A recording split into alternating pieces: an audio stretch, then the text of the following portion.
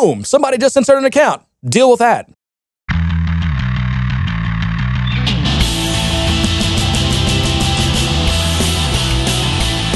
Well, let's talk about that, John. What? Just, the 85th chapter in this book called What the Hell is John Doing? You come in and your tongue's all swollen again, and sometimes it's your tongue, sometimes it's your lip will be all swollen. You got hives on your arm, and you say it's from stress. It's from telling my lies. Yeah. That's what happens when you lie. You get hives. Surprised your nose isn't sticking out like Pinocchio. No, my nose is big. I've always been self-conscious about my nose. I always feel like it's like a huge feature on my face. Is this what we're going to do on this podcast now? We're going to talk about all of our insecurities. And we do have a couch. Would you like to sit on my couch, John? And I do get hives from stress, though. I went to a doctor one time because I ended up with a stress hive in a not so pleasant place, and I freaked out. And I went to the doctor, and she kind of laughed at me. Of course, it was a female. Of course. So she laughed at me and said, "There's really nothing you can do about them. You can't take like antihistamine or anything because it's not that type of reaction. It's just something that happens when you're stressed." What about like a steroid or put hydrocortisone on it? I think you can, but it'll go away once you calm down and relax, and your system has a chance to clear itself. It'll go away. But the sad part is, I don't know if sad or funny. She used the analogy of, I usually see it with the women who are planning their weddings. I believe that. So apparently I was acting like a neurotic bride, but anyway, you come in here and you've got these hives and your reactions in your mouth and everything from being stressed, and you were saying, I was like, well, what do you want me to say? Like, I feel like, how long have I been lecturing you? You have got to be so sick of me lecturing you, because I'm sick of lecturing you. I'm sick of telling you. I like you lecturing me. I think you do. I enjoy it. I think you do.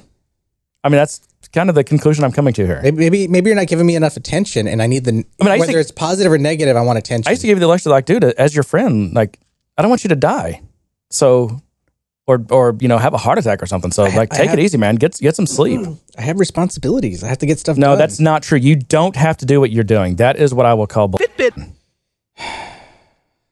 There's a deadline. It has to get done.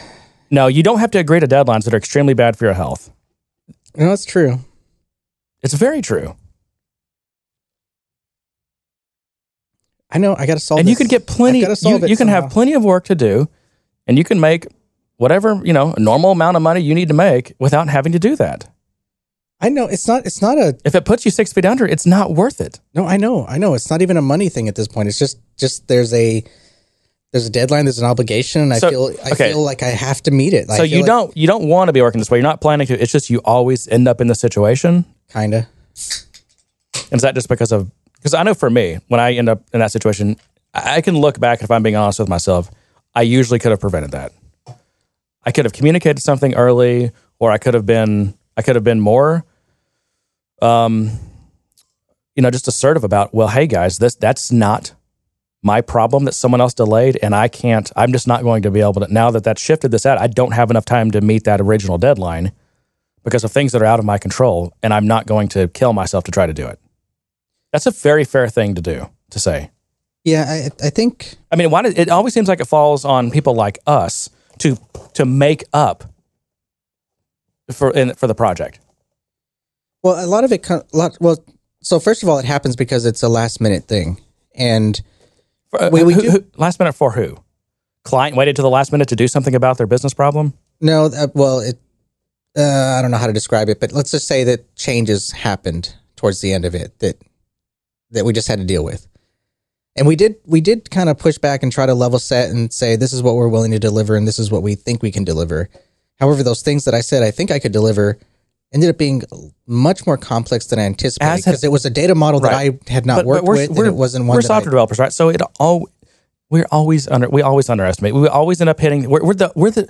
It's funny in a positive way. We're kind of like optimists. We look at that and we think, oh, I can do that in 20 hours. That's not that big of a deal. Yeah. And you hit one thing after another that you didn't expect, or there's a system that you don't have any control over, that you're dependent on, that's slow or not working or doesn't work the way it's supposed to. I wanted to tell a story of my file upload story that I don't think I didn't get to that last time, did I? No. Yeah, so I should tell that.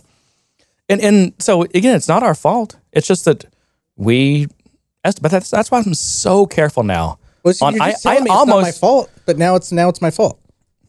It's okay. What is your fault is thinking that it's your job and your responsibility to make up for project time that was lost due to no fault of your own. Well, it's like, well, yeah, John, we're coming to you with 40 hours of work and we got to have it done in 20 hours. And you say, okay, all right, I'll do it. No, it's we look at it and I go, yeah, I think that's 20 hours, and I go to do it, but you just said I think it's 24. I think it's 20 hours. Yeah, I don't know it is. I don't know for sure it is. And I mean, I don't know. The things I'm today, like nowadays, I will hardly. I mean, I very rarely will even give estimates. And if I do give estimates, I mean, they are so shrouded in asterisks and disclaimers because there are things that people haven't told you. There's things that the business doesn't even know yet that they're going to find out as a part of building something. And there's things technology wise that I don't know yet, or that I'm gonna get stuck on, or have to find some workaround. Salesforce might be running slow. It might take me 3 days to get my sandbox. I mean, who knows, right? There's just so many things that you can't account for. It's not your fault.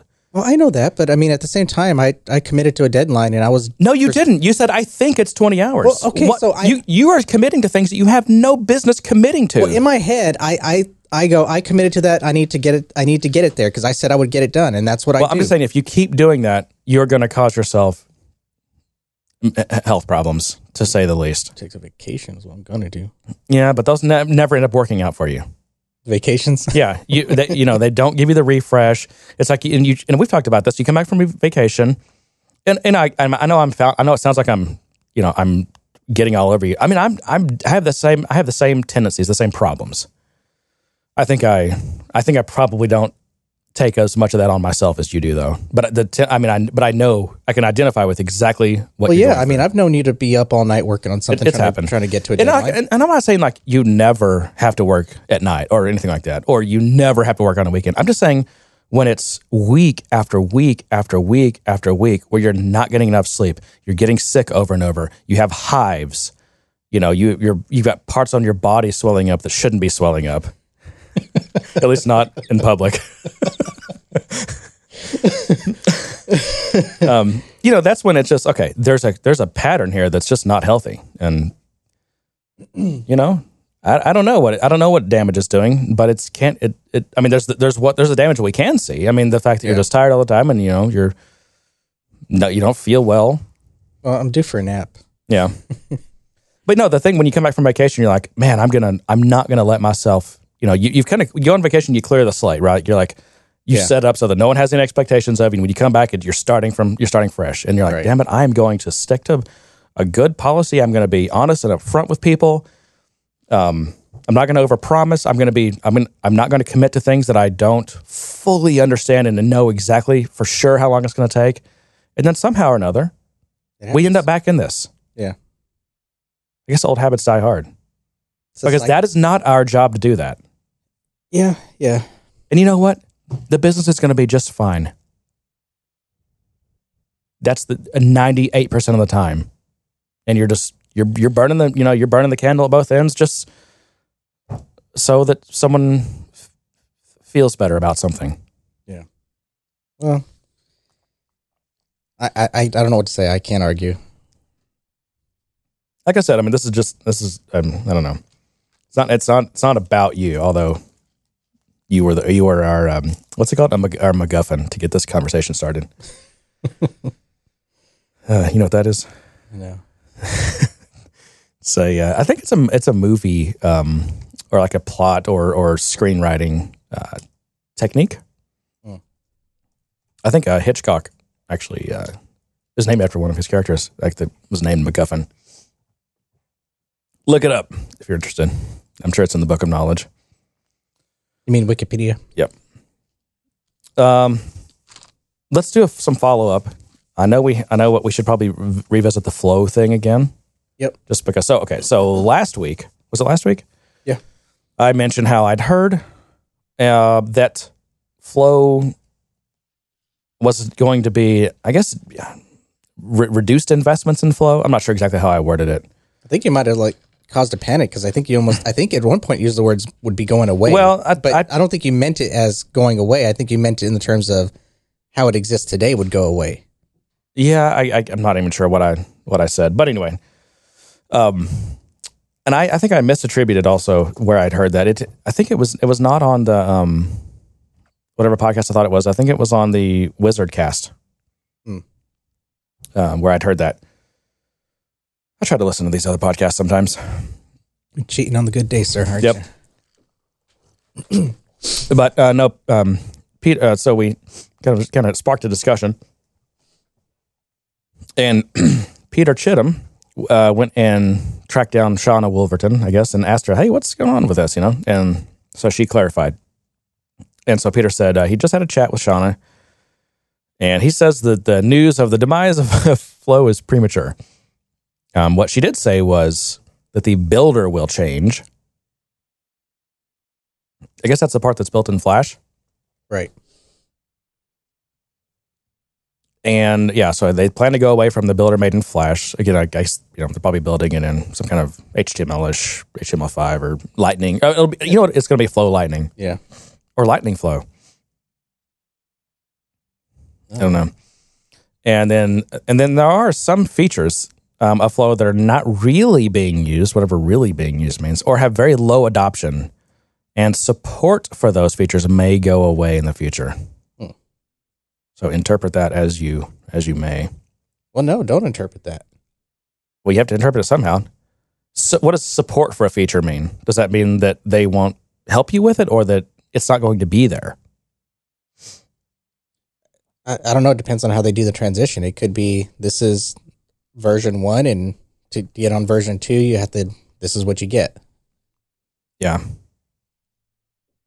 I don't know. I mean, again, it's all premature. I mean, these are just talking things. These are just talking points or rumors or whatever you want to call it. I mean, there's nothing definitive out saying this is what's going to happen. This is from the horse's mouth. Well, I know. I mean, I know who it came from. I'm just saying it's not it's not definitive yet. There's nothing tangible for us to grasp just yet to figure out or to even understand what is going to be available, what is going to change, and how it's going to change, and what shape that's going to take. Because I'm sure they're still figuring that out. Yeah, maybe the details aren't definitive, but it sounds like it's fairly certain. The pain point is known. The pain point of the existing Flow is known, that the UI is not great and it could be replaced with something better. What about, so it's just the builder that's in Flash? The actual runner is not Flash, I guess? I have no idea. I doubt it. I'm sure that's all server side. It has to be. You've done flows before? Yeah. I don't think I've ever done a flow. I don't like doing them. Yeah. The only concrete thing I have against them that I know of is that, again, from a metadata perspective, it's kind of a disaster. And so I try to make sure that we don't use flows. Yeah, I mean, we talked about flows and process builder, and not only the metadata, but even just the I guess what do you call the data that you configure? Is that considered metadata as well? Give me an example. The data that you the way you configure it in that data. I don't know. I don't know if that's part of the metadata in it or not. I guess it is. It has to be. Otherwise, it may be. So that data. I mean, that data doesn't follow the same rules as everything else, like changing field API names and all those kind of stuff and getting warnings. So, anyways, yeah. I feel like we had other follow up. Anything? You're going to bring something up. We just talked about it earlier. Oh, well, I brought up the ThoughtWorks thing that you were talking about. It's not really follow up. Wasn't there something else or no? Maybe not. I wanted to, let's talk about a quick segment, another quick follow up segment on the MacBook Pros. Because I'm sure everyone's dying to hear more about that. Especially all the Windows guys. Oh, yeah, we've got people that want us to benchmark and. Well, there was a couple of things that I didn't mention that I think bear mentioning. One is the display. Did we talk about? I mean, this display is a lot brighter, and there's a lot more contrast. Like, I actually had to adjust some colors in my terminal. I had my terminal with basically a solid black background with kind of grayish text. Not white text because that would be too contrasty. But the black is so black on these monitors that I actually had to bring the text down some again because there was so much more contrast. I mean, the blacks are really black. That's like the thing I noticed the most. Another thing that was really noticeable, especially if you put these side by side with the old MacBook Pros, is the color temperature is very different. Is yours that way too? My old MacBook Pro, it's very much cooler color temperature. Yeah, I looked at it after you mentioned it, and yeah, it was different. Now, I've always thought that Macs had a cooler color temperature, but what I haven't known is that more accurate, or are these like, I don't know, non-Macs or whatever? Are those more accurate? Like, and it's a problem because like when you're designing UIs and things, I mean, it's different enough that I feel like things look different on the Mac than they do on like a normal monitor. No, they do. In fact, I excuse me. I had an external monitor specifically. Not I didn't have it specifically for designing, but I did like to verify my designs on that other monitor because I would get that difference. I would understand, a certain type of gray line might look a certain way on my screen, and then maybe can be completely invisible on another monitor. That's a gamma thing too. Yeah. And that's a problem with, another thing these monitors have is this wider gamma. What is it? Is it sRGB or is it an Apple proprietary? I don't know, but it's a wider gamma. So what looks a certain way on this screen is going to look different on a normal screen. Yeah. And that can be a problem. Yeah. I guess that's just why you should test on. Or just use the Lightning design system and forget about it. Just conform. But the other thing I made, the discovery I made, which I'm glad I finally figured this out. So since we got these new MacBook Pros, I've told my wife, I'm like, God, I think I need to get my eyes checked. And I'm almost 40, and like you start getting the what's the thing where your eye? It's when there's presbyopia. I think that's when basically it's not a cornea thing, like which LASIK fixes and is normal nearsightedness, farsightedness. It's kind of a cornea thing where it's focusing the light against your retina. It's the lenses inside your eye that flex to change your focus point. Those just stop working very well. And so they need to flex so you can see up close.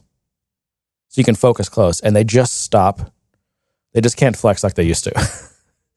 And there's pretty much nothing you can do about it. LASIK won't fix it. So they can do some more flexing. I know, yeah. To get pumped up. LASIK doesn't fix it. Glasses don't fix it. I mean, you can get, I guess, bifocals or reading glasses that magnify, and I guess they help you focus up close. But no, I just thought that, gosh, my eyes, this is just bad. I mean, I was having vision problems and I was getting headaches. I feel like for a week, I just wasn't getting as much work done because I couldn't focus and concentrate. And, I went into, so these screens, they have different scaling modes, right? So if you're in the native scaling mode, it's incredibly small because it's basically double pixels per inch as a non-retina monitor, right? But there's what's the default scaling mode. And I've always, on my last MacBook Pro, I left it in the default scaling mode. That's kind of, fonts and everything, window elements, Chrome and all that thing, they're all normal size. Mm-hmm. And I thought, well, I'm going to double check on this new one. I know I haven't changed the scaling mode, but I'm going to double check anyway. And I go in, I look, and sure enough, it's on the default scaling mode. Why does everything things just look smaller on this screen to me? Yeah. Am I going crazy or what? But then I compared side by side. I opened up that preference for the display, looked at the scaling modes, and I was, son of a gun. The default scaling mode on the new MacBook Pros is one notch smaller than the default scaling mode on the old MacBook Pros. And I did not expect that because they're running the exact same operating system. And I even looked at the screen. It's a 15.4, but they're both 15.4 inches. They have the same exact resolution, whatever it is. I can't remember now. But the default scaling mode on the new MacBook Pro is a notch smaller. And then I was asking them, like, well, and I pointed out to you, and you're like, oh, yeah, because you noticed it too, right? Yeah. And I was like, well, what are you going to put it on that middle one, or are you going to leave it at the small default? And you're like, I think I'm going to leave it at the small default. I've kind of gotten used to it. And when I'm sitting at my desk, I notice I do like it on the smaller one. Mm-hmm. But when I'm at home, or if I've got the machine on my lap and the screen's kind of further away, then that's when I feel like I have the need to bump up to a larger scaling mode. It's because you're blind. But I Googled around, and couldn't find any. Surely someone would have made a blog post about that or something. I couldn't find anything.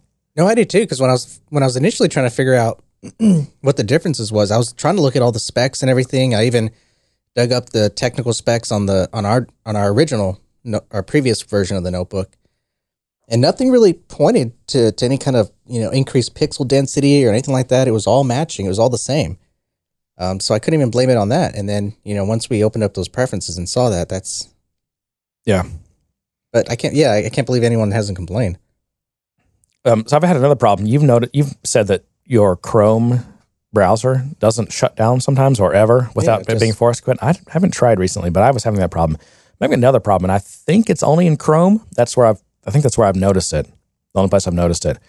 And I'll get these weird triangles, like just a big triangle that'll cover the screen or part of a screen or certain elements, and I can kind of move the cursor around, and then it goes away. And I Googled around and I found some bug reports, some new and a couple that were like 4 years old for Chrome, saying that people are reporting this. And the thing you can do is you can actually go in for Chrome and turn off like hardware acceleration, and that fixes it. But have you noticed this at all?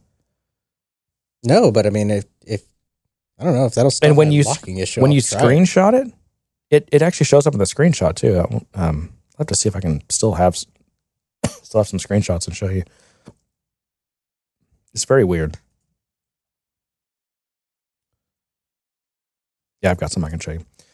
Anyway, so you were complaining about no more MagSafe, right? Which is a bummer. I have almost sent this machine flying off of a table onto the floor already because I tripped over the cord and it didn't come. Actually, you know what? It broke free from the brick.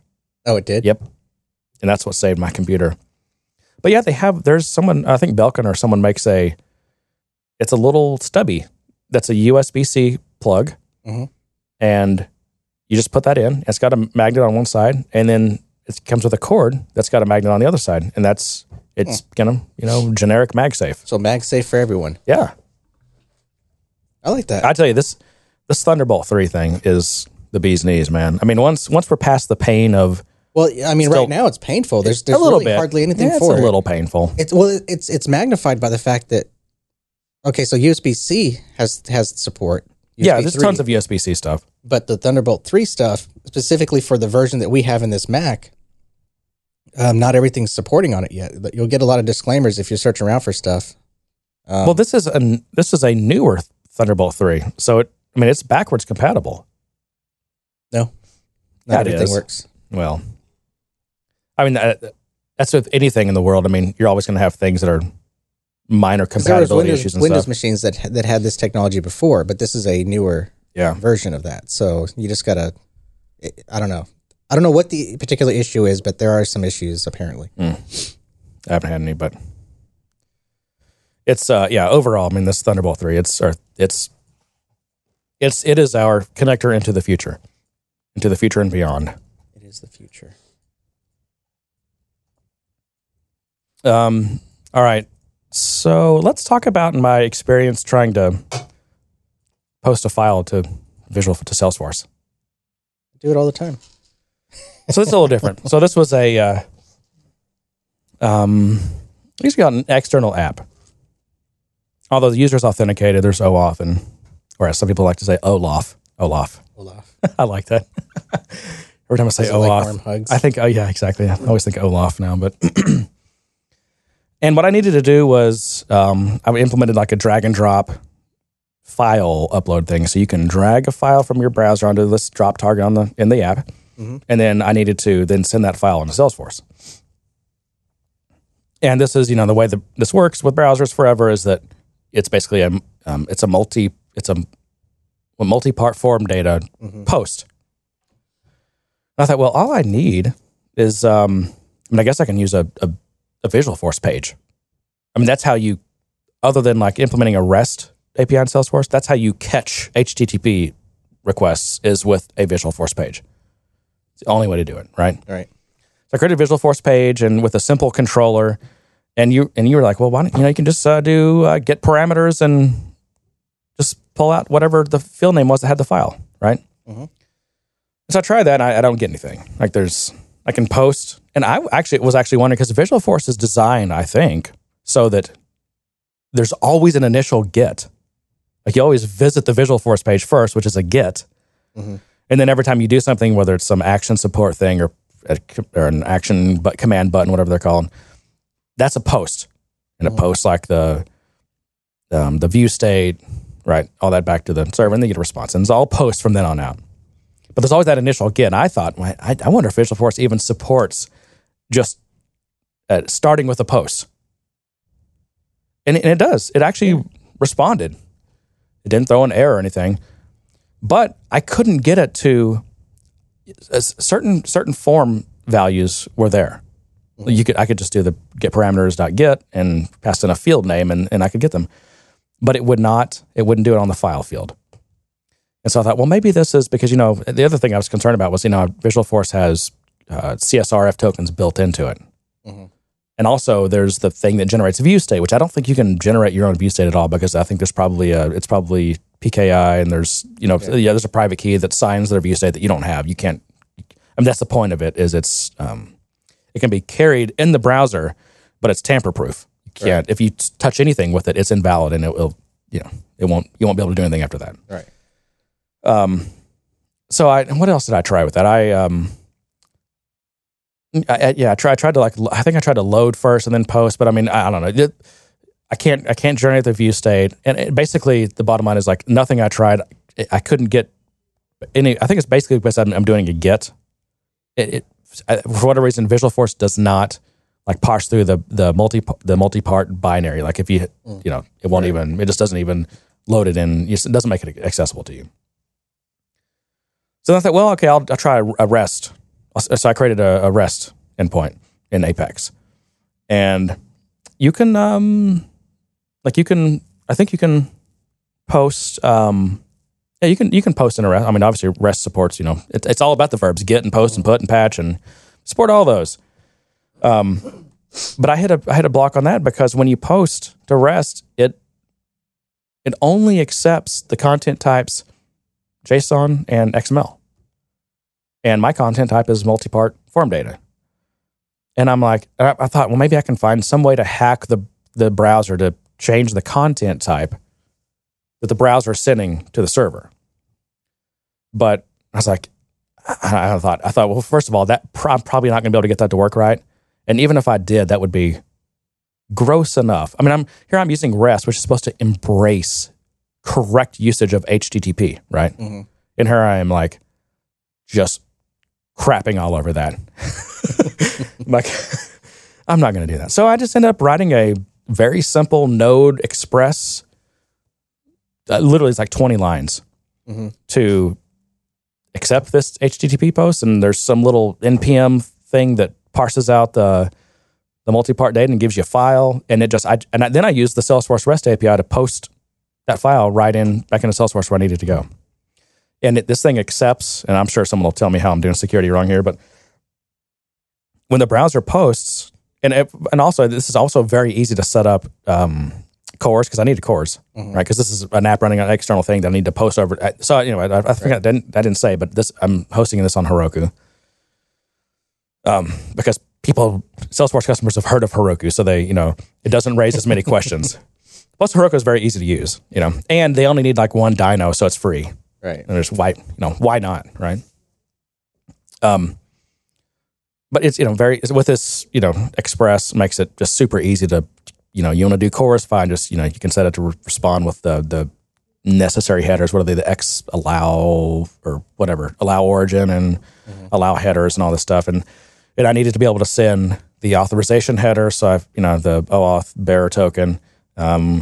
And I also needed to send, I couldn't find a way, use kind of some of the stuff I had to send extra fields in the form, because I needed to send one more field, which was like the ID of the thing I want to attach this file to, like the parent ID basically. I couldn't jam another form field in there, which is hard to explain, but I won't go into that.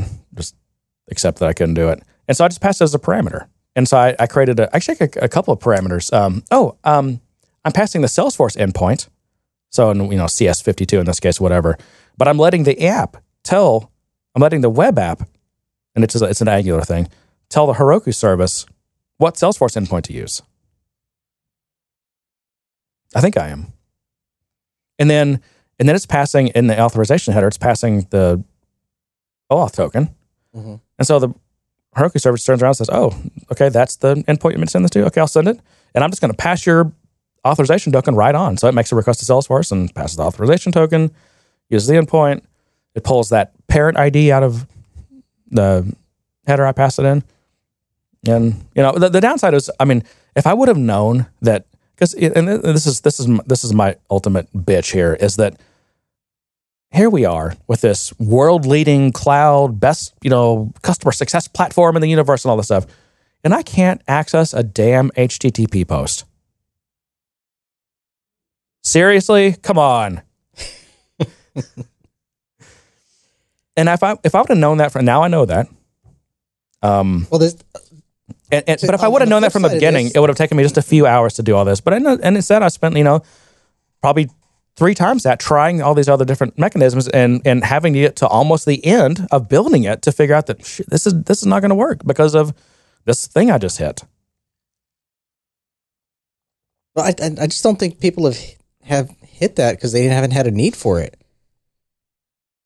I mean, what specifically are you doing that your page is kind of in Salesforce but not in Salesforce? It's not in Salesforce. Okay, well there you go then. But that's why Salesforce has APIs, Yeah. right? I mean, that's what has sites that you can put Visualforce pages on. I mean, I'm sure there's been. Why couldn't your API handle the file and then push it directly without having to? Well, you're limited to the browser security model. I mean, because you're doing this client side. Yes. Okay. Yeah. Okay, that's the key difference. Yes. Okay. And it's the way that all browsers and the web uploads files. Right. And you just can't do that in Salesforce. Where's mine? You start using the magic touch bar for that. Or the I know touch bar for your soundboard. I don't even know what I called that. What do you? I don't know. Oh, there we go. You can't do this with Salesforce. You really can't. It really sucks. You when really have to can't search for them. You know. I know it takes out all the spontaneity. It does. I know that was a long story, but it's just like, come on, guys. This is you know what I call it's programming with bumpers. It's like they don't. Well, they don't let you have like what in job like servlets, which would let you access the whole HTTP request.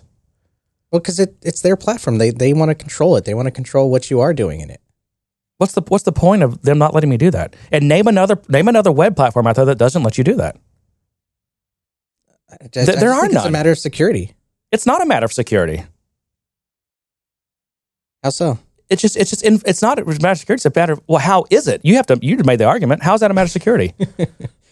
I'm just talking about. We've handled security. We've got HTTPS. We're using OAuth. I mean, we've got security covered. I mean, how's it a security problem for me to access something that the web client just posted to me?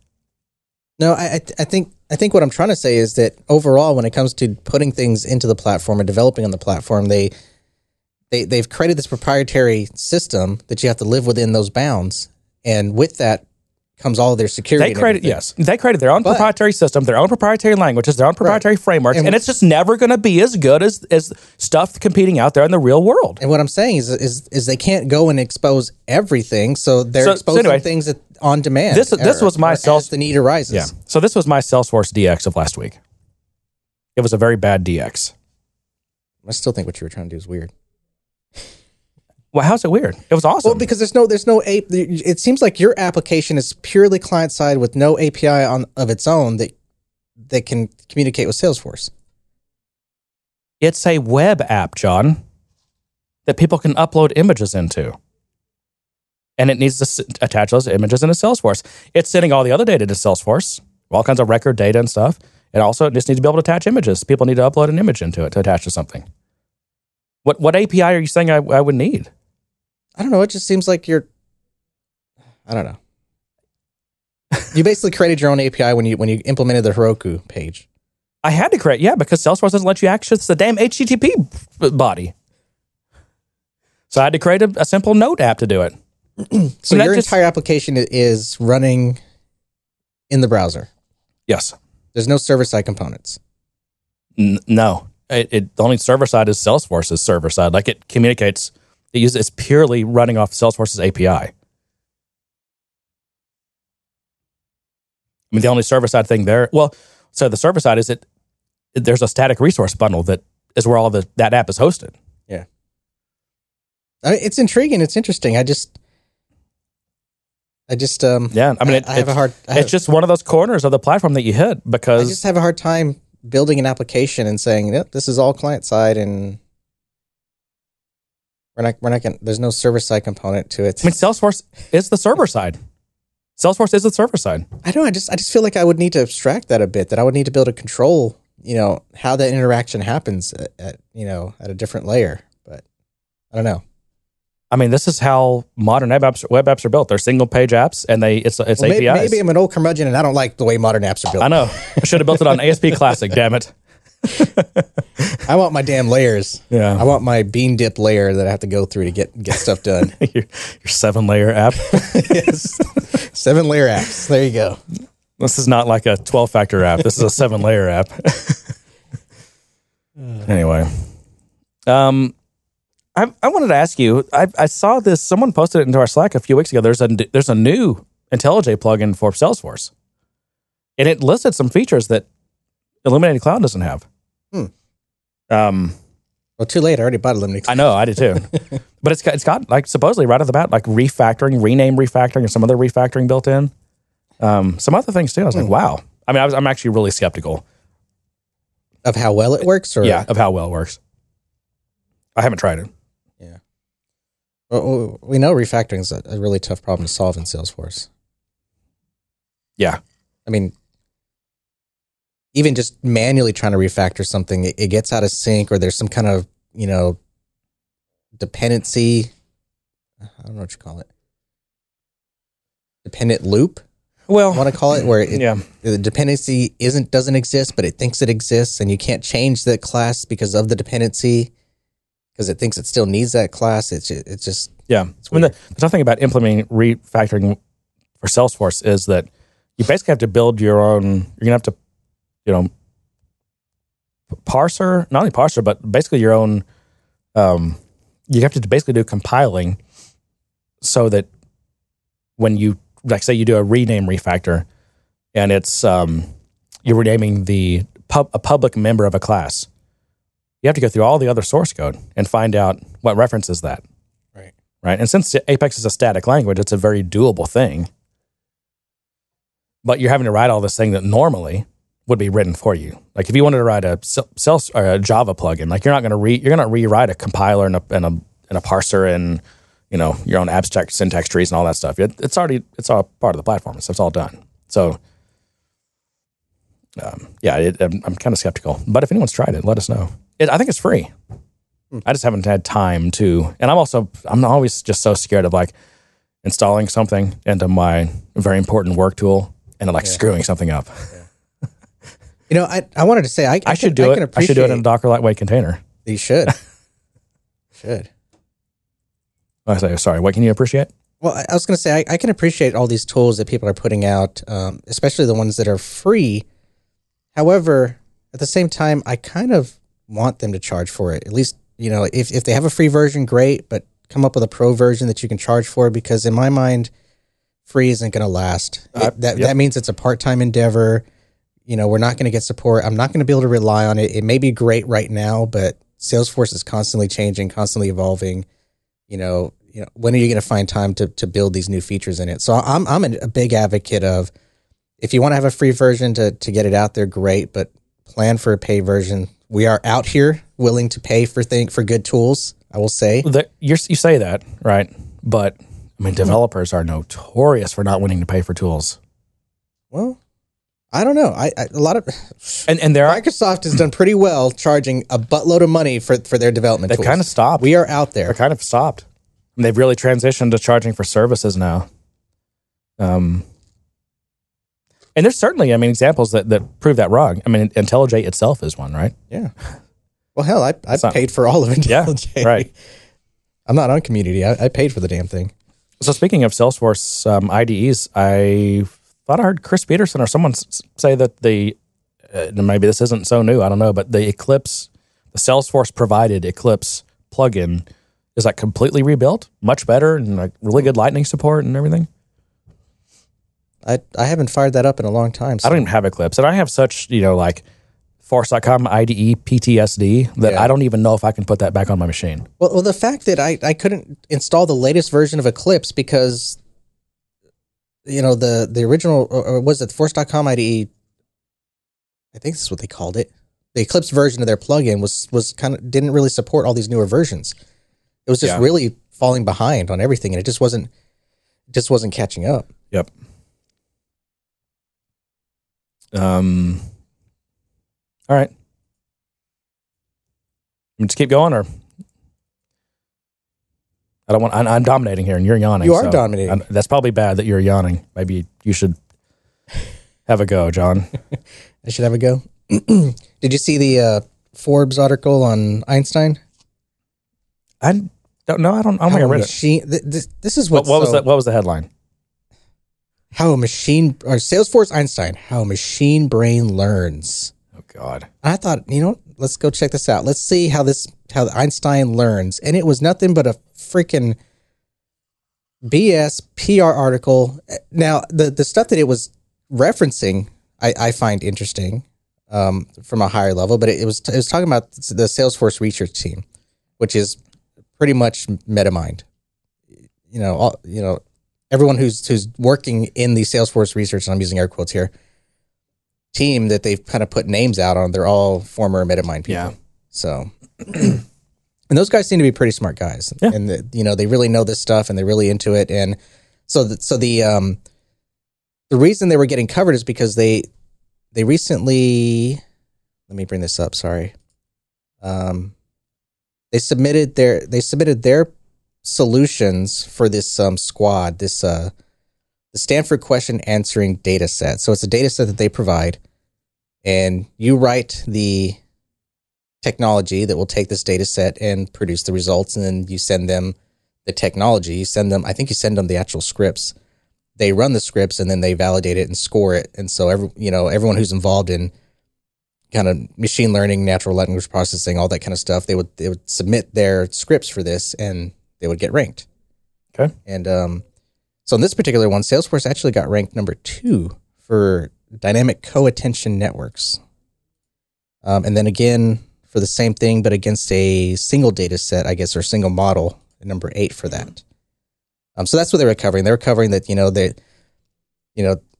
they submitted some scripts for this, and they got ranked. They got ranked along with other people like IBM and Microsoft and all those kind of people. So I don't know. I guess Forbes was trying to make the dotted line connection that they were number 3 in AI technology. Yeah, and to watch these Forbes guys try to write about technology they don't know anything about, it's always kind of painful. Well, I mean, yeah, and even all this stuff, I mean, I'm finding myself kind of like a fish out of water when it comes to a lot of the AI stuff. When we get really deep, I have like the high level cursory understanding enough to get by and BS my way through a conversation. But when you get really deep into all this other stuff, that's where I kind of get lost. But these guys on the research team for MetaMind seem to really know what they're doing and seem to kind of understand that. And I guess the way they're positioned and structured as a research group is kind of encouraging, because that means they're able to kind of continue to work on this stuff and advance it. Now, how it gets applied and becomes practical, that's my question, in the Salesforce world, I don't know. I have no doubt the Salesforce employs a bunch of smart, data nerds.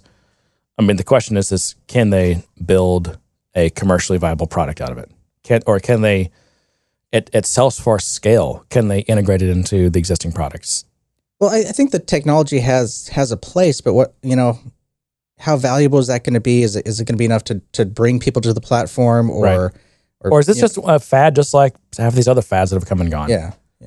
I mean, okay, so it's going to be able to take a question or take a Twitter post and process it in a way where it can kind of derive what the emotion was. Were they angry when they posted this? Were they nice and being complimentary, and figure out how to categorize it better and how to route it? Sure, that all sounds great. And we had social media sentiment analysis for what, 6-7 years, something like that now? I mean, So again, it's so much of the stuff is not new. It's just, is Einstein making it better than what it was? Or I think currently the technology that does that is kind of filtering.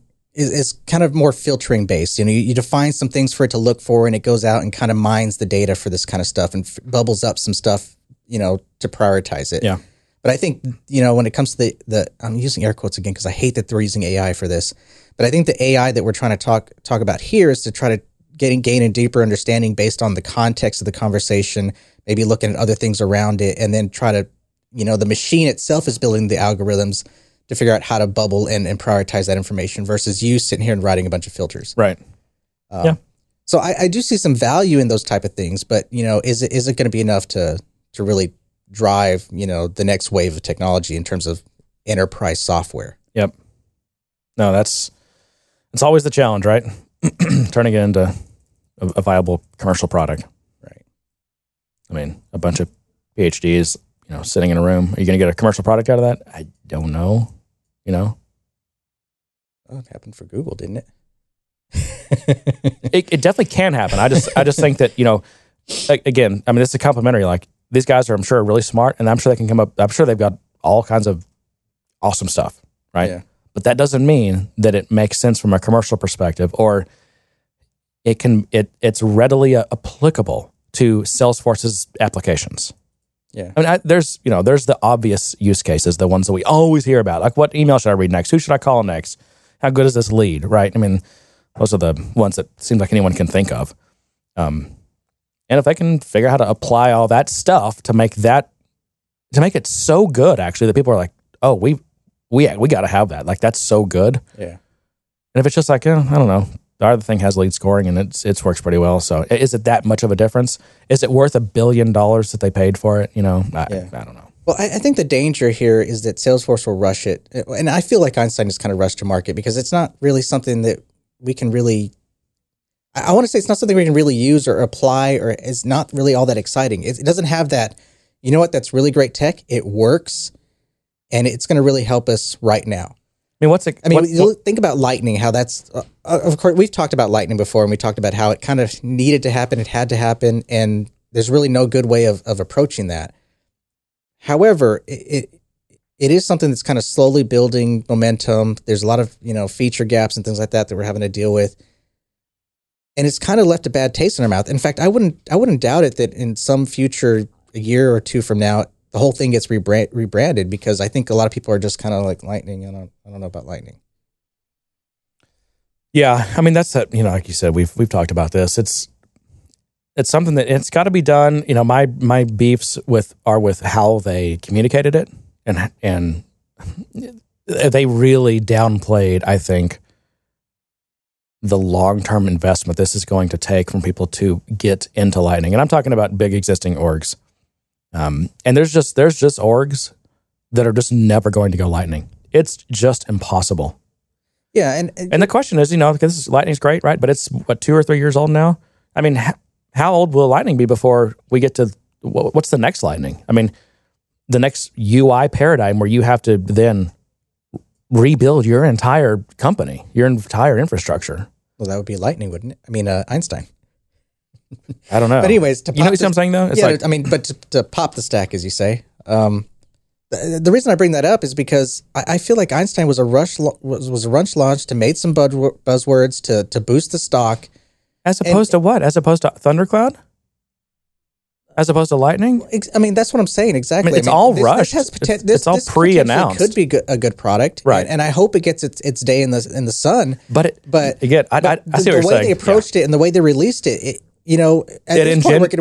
exactly. It engenders skepticism big time, because they've done this to us over and over and over, and to the point now we pretty much don't believe anything they say. Right. And I mean, since it's been announced, I've been highly skeptical of it. But as I look into the MetaMind guys a little bit more, and I see some of the presentations they've done, and I see the research that they're working on, and the way they're participating in these kind of exercises with other people in the community that are doing some really nice stuff, that encourages me that, they're these guys know what they're doing. Absolutely. I don't disagree with that at all.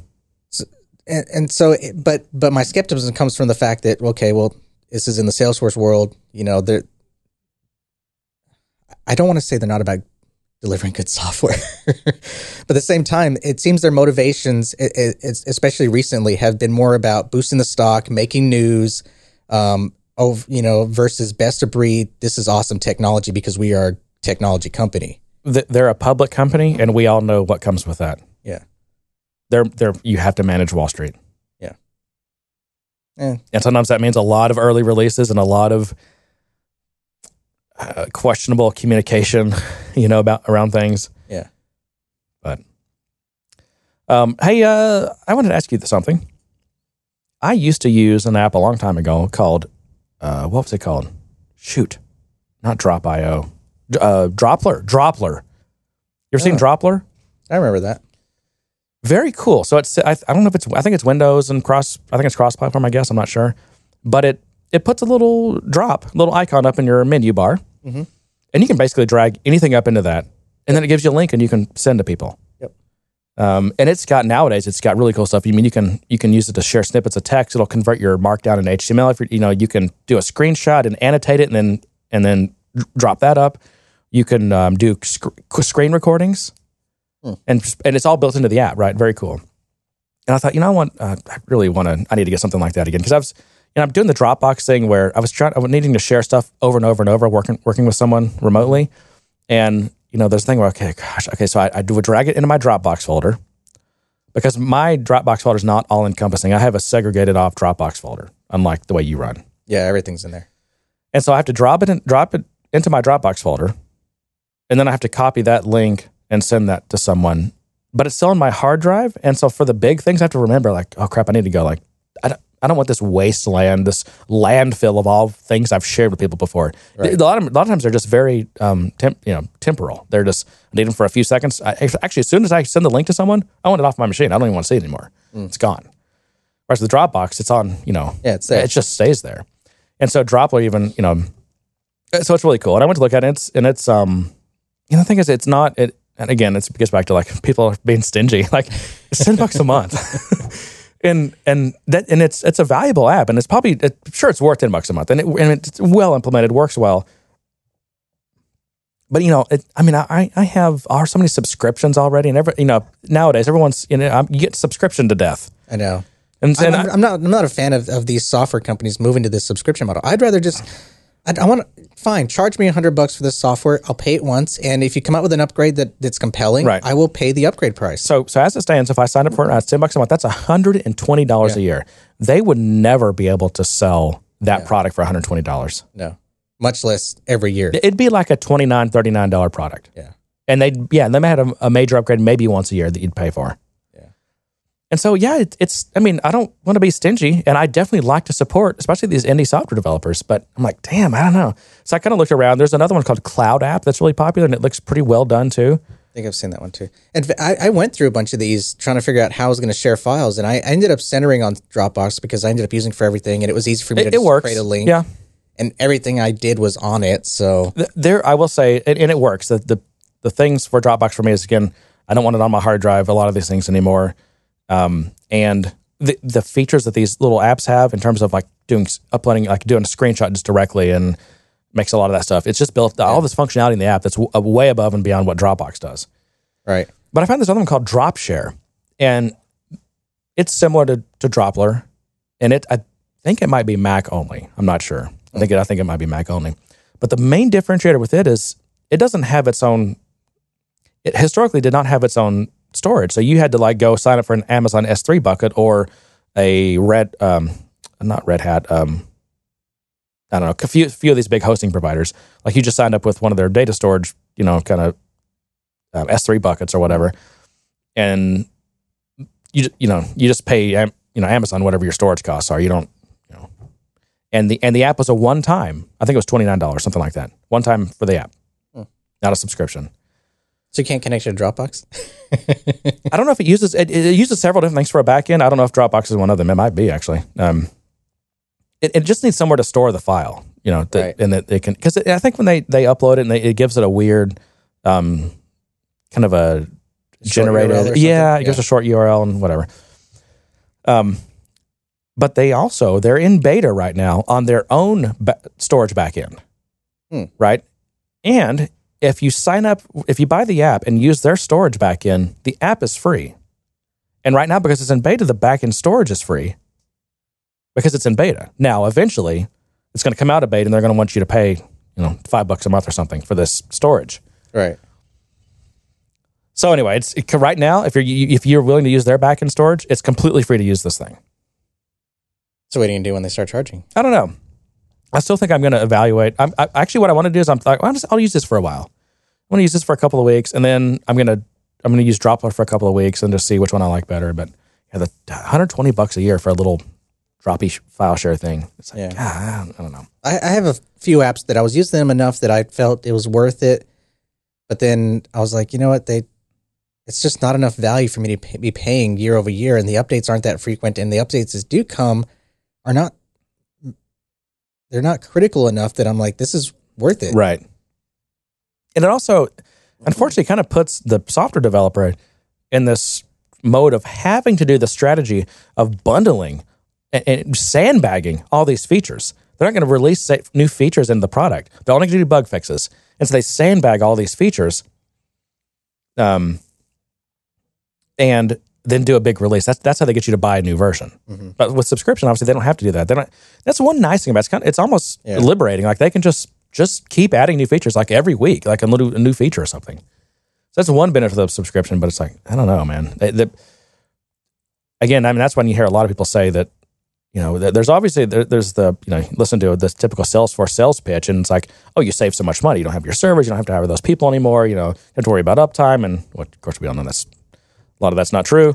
But anyway, there's they can show you this model of how you're going to save all this money. But then, you end up, need an extra storage, which is ungodly expensive. You need some third-party add-ons. And next thing you know, you've been subscription to death, and you're paying, $4,000 a year per user for all this crap that you've got. And it turns out that this is actually way more expensive than what we were spending before. It's a slippery, that subscription is a slippery they add slope. Up. I mean, because every little thing adds up, and that's where it gets and they don't go away. No. It's like, if you want to cancel this, then you have to send us an encrypted fax through the Federal Reserve banking system. And it's like, what? How do I, they make it incredibly hard to fax or to cancel. Like, I don't even have a fax. I don't even know where would you go to send a fax? In Salesforce? No, just anywhere. I'm just saying they make it hard to cancel. But that's a sign of an honest service, though. Things that make it easy to cancel. Yeah, I agree. That gives you a good feeling. All right. Good feelings. I learned an interesting thing about the Apple Watch the other day. Your laughter is yeah. So now that I'm hopefully getting over my November of sickness, started working out again. So I'm upstairs lifting weights the other morning, and I have I guess they're weightlifting workout gloves. They're like the fingerless, which is kind of like, I don't know, kind of weird 80s thing, but it's actually for functional reasons. You wuss. And I look like just take the calluses. Freddie Mercury or something. I got calluses. Yeah. But they kind of bump right up against my watch. These gloves do, and so I'll always have to turn Siri off. It'll hold down like this button, or whatever the off button is, and it'll give me the screen that says slide this to turn off your watch. I'm like, I always have to keep canceling that. So kind of a pain in the butt, but no, whatever. I kind of want to leave the watch on because it tracks my workout, whatever. That's what it's for, right? Yeah. And I was wrapping up my workout, and I was just about to walk out, and I had my, my headset in, listening to music or something. I don't know what it is. And, it's kind of noise canceling, or it's a block, the ones that block the sound. So you really can't hear much going on. And I just happened to look down at my watch, and I could see that my watch had called 911, emergency services, because it held down. I don't even know how you do it. Do you know how to call? One of these buttons, if you hold it down, it calls 911. Yeah, and that's a new feature. And it had been on. There's also a timer on it. It had been on 911 for 25 seconds. And so I took my headset out really quick, and I could hear the lady, saying, 911, do you have an emergency? Do you have an emergency? She'd been asking me this for 25 seconds. I didn't even know it. And so I said, and I never talk on the phone through my watch. So here I feel like an idiot. I'm talking to my watch. I'm like, no, I don't have an emergency. It's my watch. And I'm like trying to figure out, like I'm panicking, and I can't get logical words to come out of my mouth. And I'm like, no, it's my watch. She's like, do you have an emergency? I'm like, no, it's my watch. sir, do you have an emergency? I'm like, my watch called you. I don't know what to say. And she's like, what? She's like, all right, we're sending the paddy wagon over. Exactly. Now they're gonna send the mental health services out to my house, do a mental check. That's how I had to diffuse that situation. Because your talking watch called 911. Exactly. That's exactly right. Oh, this isn't Beauty and the Beast, Jeremy. So we have. I guess we need to address this this topic that came up in the Slack channel about this whole model of like the trigger model that Salesforce has versus, right? Like I guess the other way that you build enterprise software. Which is, there's all kinds of different gradients and shades of, but what's the 7-layer dip? Exactly, kind of is. But that's kind of a big one. I have you want to get into that now, or we have a lot of other stuff. We do. Let's get some other stuff out of the way first. Okay. We do the tech radar. This is just something that I mentioned last week, right? We'll do that one really quick, and then I'll do my Squid update, and then we'll get into that. So first of all, this is ThoughtWorks. They're a software consultancy. They're kind of like a high end. They employ a lot of these, big thinkers, I guess, on software, and I imagine they get some good projects. They seem like they do pretty well. Yeah. But they publish this thing every year called the Tech Radar. ThoughtWorks' own Tech Radar, and it's pretty transparently a promotion thing for them. It's basically the stuff this is the stuff that we want to work on for you. It's kind of self-serving, but I guess that's with any companies that publish these types of things. It's so you have to definitely, it's interesting, and there's probably people that work there that produce this, but you also have to take it with a grain of salt. Like the thing that jumped out to me is like they basically are putting AngularJS on the no. I'm like, really? Angular is on the no list? It's on the hold, which is like the worst category. So let's talk about, because that one guy they had that could work on it left, and so now they have to put it on hold because they can't do it. Yeah, exactly. Right. They don't have enough Angular resources internally. You just called them resources on purpose. I'm like making fun of them. Okay. And again, I had this week people literally to my face call me a resource. It's just because you put so much. It's in your brain that's an insult. I'm not a pile of goo that can be like shipped around and boxed up and packaged and distributed amongst several customers and things. I'm a person. Well, that's kind of how I get used, I think. Well, it feels that way sometimes. Although I heard you like being used that way. As long as they pay me. So the 4 categories, and I guess if you're not in one of these categories, you don't even exist to them. But there's adopt, which is we feel strongly that the industry should be adopting these items. We use them when appropriate on our projects. Okay. Then there's trial, and this is worth pursuing. It's important to understand how to build up this capability. Enterprises should try this technology on a project that can handle the risk. And third category is assess, and these are worth exploring with a goal of understanding how it will affect your enterprise. And the final category is hold, proceed with caution. Those are weird descriptions. I actually have a hard time reading those and then interpreting. If I was trying to use this as a guide, like, okay, what does that actually mean? Like, should I not use this thing?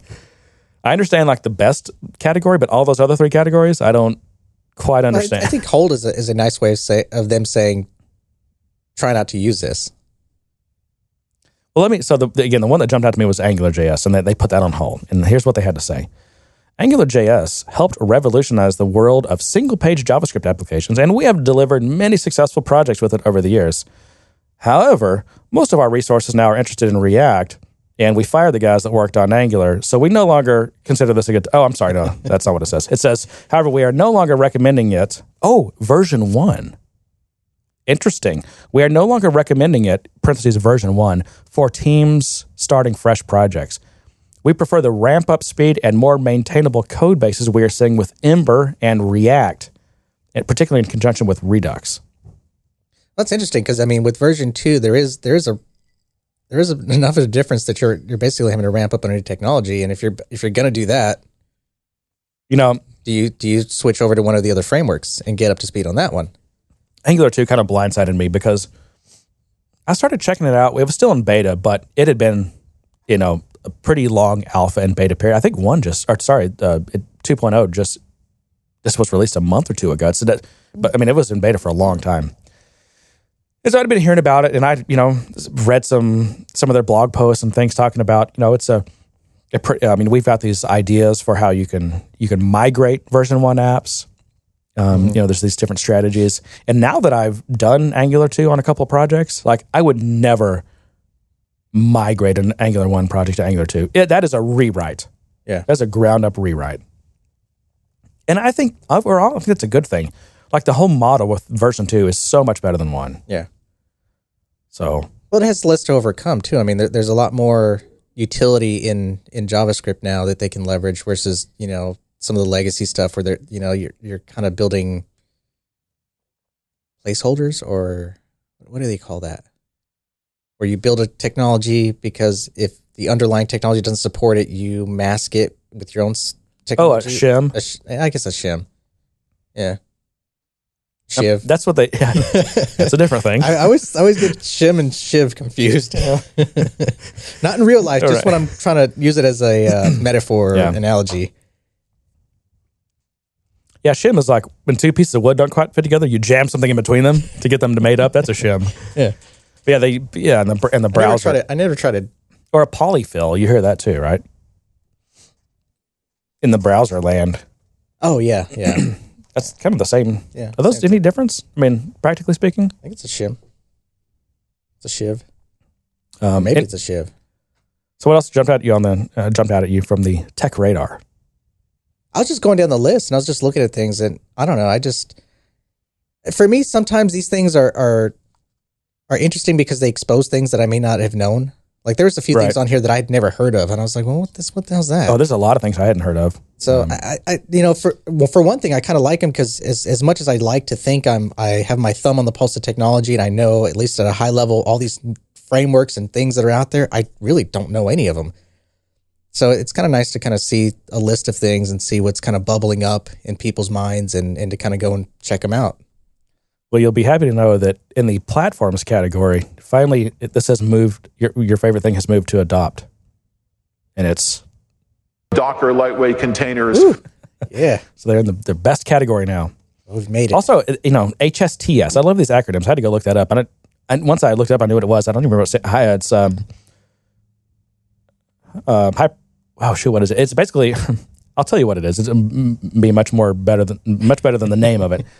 You make an HTTP request, unencrypted, and the server can respond back with a header saying, call me back with HTTPS, and for this entire domain, don't ever use HTTP again. So it just gave you the hand. It was like... It pretty much does. What is this? This is HTTP, Strict Transport Security. HSTTS? Yeah, HSTS. I don't know. John, have you done any cloud lift and shift? I think this is a workout program. Lift and shift, huh? Can you do that in the mindfulness zones at Salesforce? So instead of going to my gym, I can now gym in the cloud. Yeah. Reactive architectures are in trial. That's under the techniques category. That's pretty cool. What's Rancher? Rancher? Yeah. Did I say Rancher? No, it's on this list. Oh, I haven't. I thought it was on Do Not Disturb. Is it a Jolly Rancher or another variety of Rancher? It is Rancher. I don't know what Rancher is. It's in trial of platforms. I don't know. Yeah. .NET Core is on Assess. That's interesting. One important one. I don't know if it's important. Electron. Yeah, I saw Electron was on there. What? I didn't know about Auth0. I don't either. Oh, Auth0. Yeah. I don't know. Is it Auth0 or Auth0? No, it's Auth0. How much I did not know about it. Yeah, I don't know. Actually, I don't know. I've never done any Auth0. It's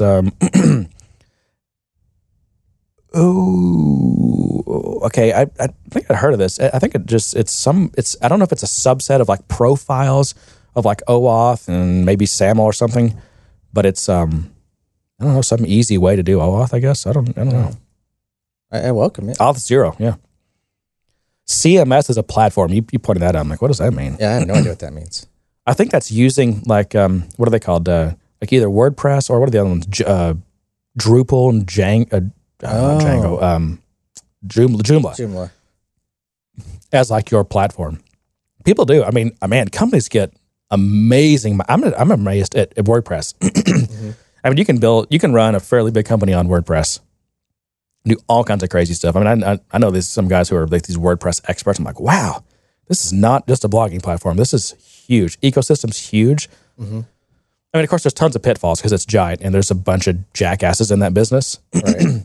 There's a bunch of crap out there, but there's also a ton of good stuff. And if you know, like if you've, curated like the right ways and tools of doing things and plugins and stuff, I mean, you can do amazing stuff in WordPress for almost free. Well, yeah, I'm glad you mentioned that because that makes sense. Also under Adopt Babel, that's I assume they're talking about the ECMAScript transpiler. I don't know. Is that what it's called? I don't know. So you can write in, ES, what are they calling now? ES5, ES 2016, ES5. And also I guess ES 2017 apparently is coming. And it will convert it down to, or I guess transpile is the word, to whatever you want. ES5, ES4. I don't think these guys are in the Salesforce ecosystem. I didn't see Lightning or Apex. Well, this is when Aura's not even out here. No, this is as a Salesforce developer. You look at this and you're like, look at all these things I'm not using. None of these. No. Ember, React, Redux, Spring. What else? Elixir, Immutable JS. You can't do this with Salesforce. They have under here under assess Vue. Vue.js. Have you heard of Vue.js? No. So I've been following it. Just I've kind of seen people talking about it, blog posts, and for people, it's a supposedly like a lightweight JavaScript front end framework.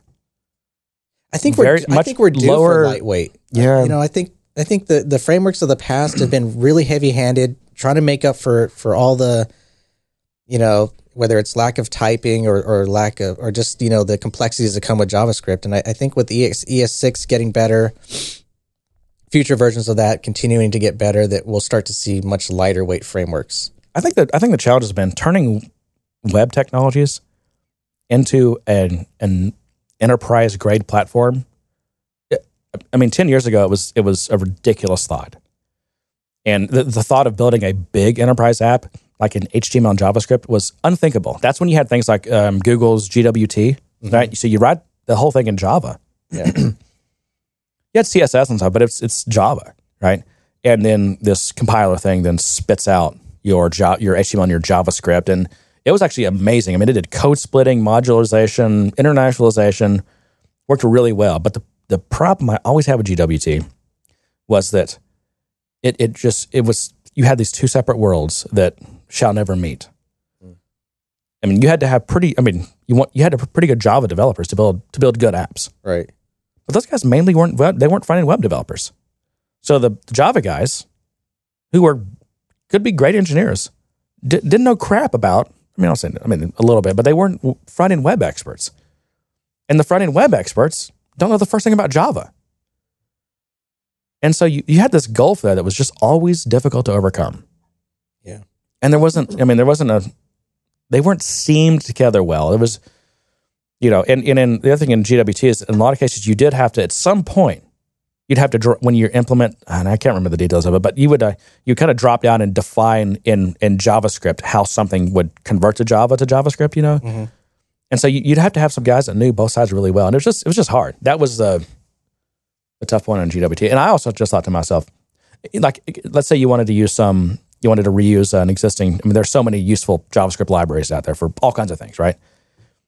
If you wanted to use that in your GWT project, well, hopefully someone else had already written a GWT wrapper for it, because you have to write a Java API that wraps their API, which is not a small task. Right. I looked at there were so many different ones, but like there were wrappers for like Google's charting API, and there were wrappers for Bootstrap, and these projects were huge. I'm like, wow, all this work because you're not writing natively in web technologies.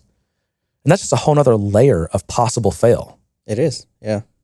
And so as amazing as GWT was, that was an impressive project. It still exists. I think it's still kind of moving forward, but it's not the future of the web. But again, it solved that problem at that time, which is 10 years ago. I mean, the tools to build a full-on application in HTML, JavaScript just weren't there. Well, now we have, I mean, the JavaScript technology alone, just the performance and security and tooling around JavaScript is light years beyond where it was. Yeah. You've got these languages layering over JavaScript. You've got trends piling. You've got tools that, can do, module splitting, code splitting or whatever. Testing is much better. And I mean, for better or worse, JavaScript as a language, it's just like we know it better. We know how to deal with it more. There's tools now. I mean, modularizing JavaScript itself is much more advanced now. I don't know where I'm going with that, but yeah, we're building big ass apps in in JavaScript now. And I think you can pop in the stack. What got me into this was thinking we've seen these generations of web frameworks, front-end web frameworks. Right. And I guess you could go back to Gwt. That was kind of like one of the original ones. Like you didn't even write in web technology. You wrote in this other technology and it would, this magical system would convert it for you. You got to pray that nothing goes wrong when that happens. But then you had, what were some of the first ones? I mean, even before Angular, Angular 1. Oh, crud. What was the Ember guys? What did they do before Ember? It was Apple ended up buying them. They Cocoa? what was it? Yes, it was something Cocoa or something, wasn't it? Cocoa, yeah. I remember remember that? messing with that one. Yep. And so those got kind of, Ember was kind of their next evolution of that. And then, Angular 1.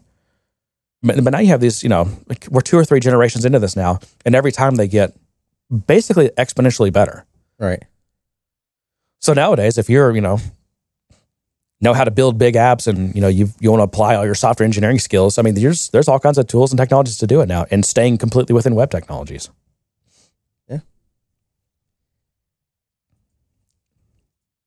It's nice. I mean, they're portable. I remember going back to probably at least 9 or 10 years when we were sitting around having lunch and we were talking about this stuff. And I was just very adamant that you're not going to want to build big applications on the web that, You were so anti-web. The OS is where it needed to be. And mainly because, the OS has so many nice features. There's so many nice things to OS integration, making an application that's native, it performs better. It takes advantage of all the things that the OS provides, in terms of just productivity or what have you. And so I was still, and the web really just wasn't coming close to any of that in terms of usability and ease of use and performance, particularly.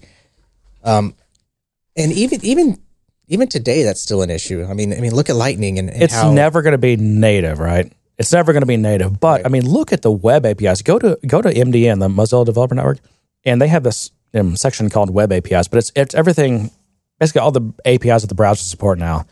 I mean, everything from SVG and animation stuff and security stuff and file transfer stuff. I mean, there's so much media, all kinds of different media APIs built in. Yeah. I mean, I look at things like Electron and Atom and just my mind's blown because that's all web technologies. And I remember a few years ago thinking I was going to try to get into that world because at some point it was early, but there was, a few people with the idea that they were going to try to compile, not just, syntax highlight, but actually try to compile and, do IntelliSense and all that, or not IntelliSense, context help or whatever you want to call it for whenever you're coding. And that was something I wanted to try and get into, but it was just, the technology just wasn't there yet. And, obviously there were smarter people than me that actually went out and built it, but I don't even remember, I feel like Node snuck up on me. Node changed a lot in terms of, where that technology can be used. Kind of, and this is, I don't know how long, many years ago this was, but I do remember turning my nose up at it. I think I did too.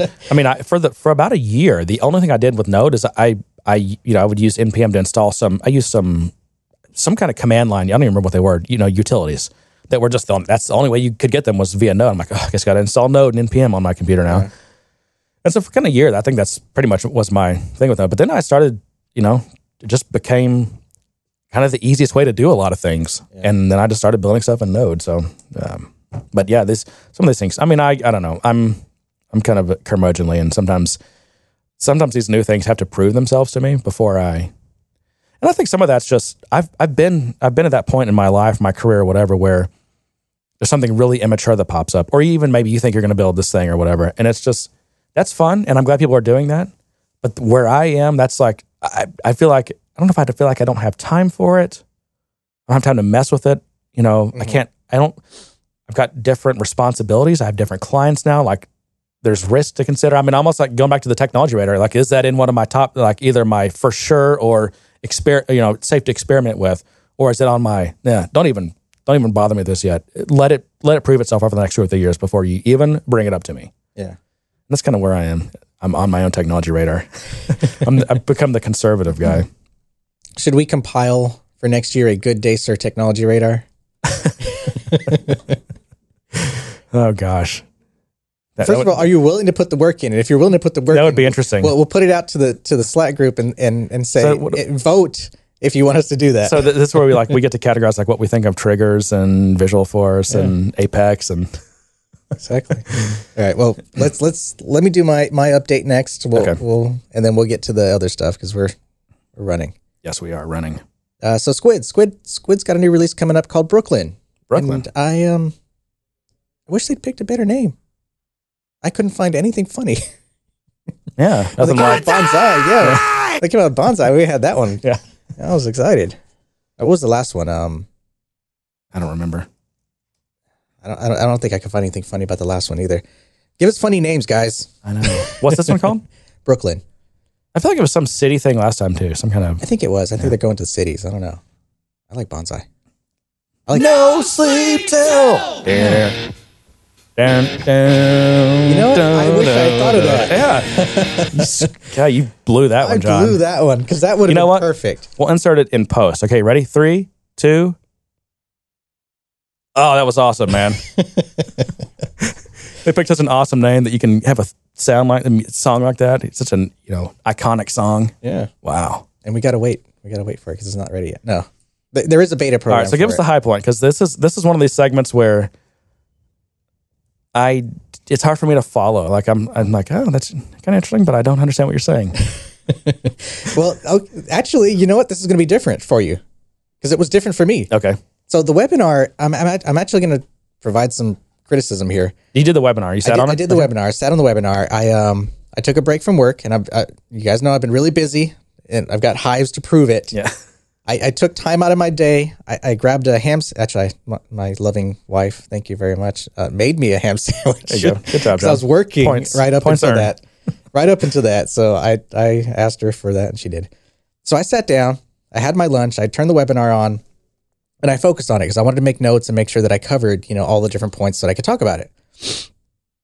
And what we got was more of a press release than a webinar that showed off, the features that were coming. There were some screenshots. It was a presentation, but we didn't get any kind of live demos with the guys that actually built it like we usually do. Usually it's the guys that built it, they're in there. You think it's not ready webinar. Or? No, I just think they had this different audience. They had this announcement they wanted to make. And I think they were really excited about the announcement. I think that overshadowed, whatever they normally do for webinars. Yeah. So I felt like we got more of a press release than a traditional webinar that we've gotten them from before on all the new things that were going to be in it. I'm sure that's good feedback for them. So maybe break it out into 2 things. I don't know what the answer is, but I didn't care for the format. I want to see what we're going to get. I want to see it. I want to be excited about it. I want to understand it. In fact, I had so many questions that when they opened it up for questions, I was like, I don't know which question to even start with because it was more of a train of thought question.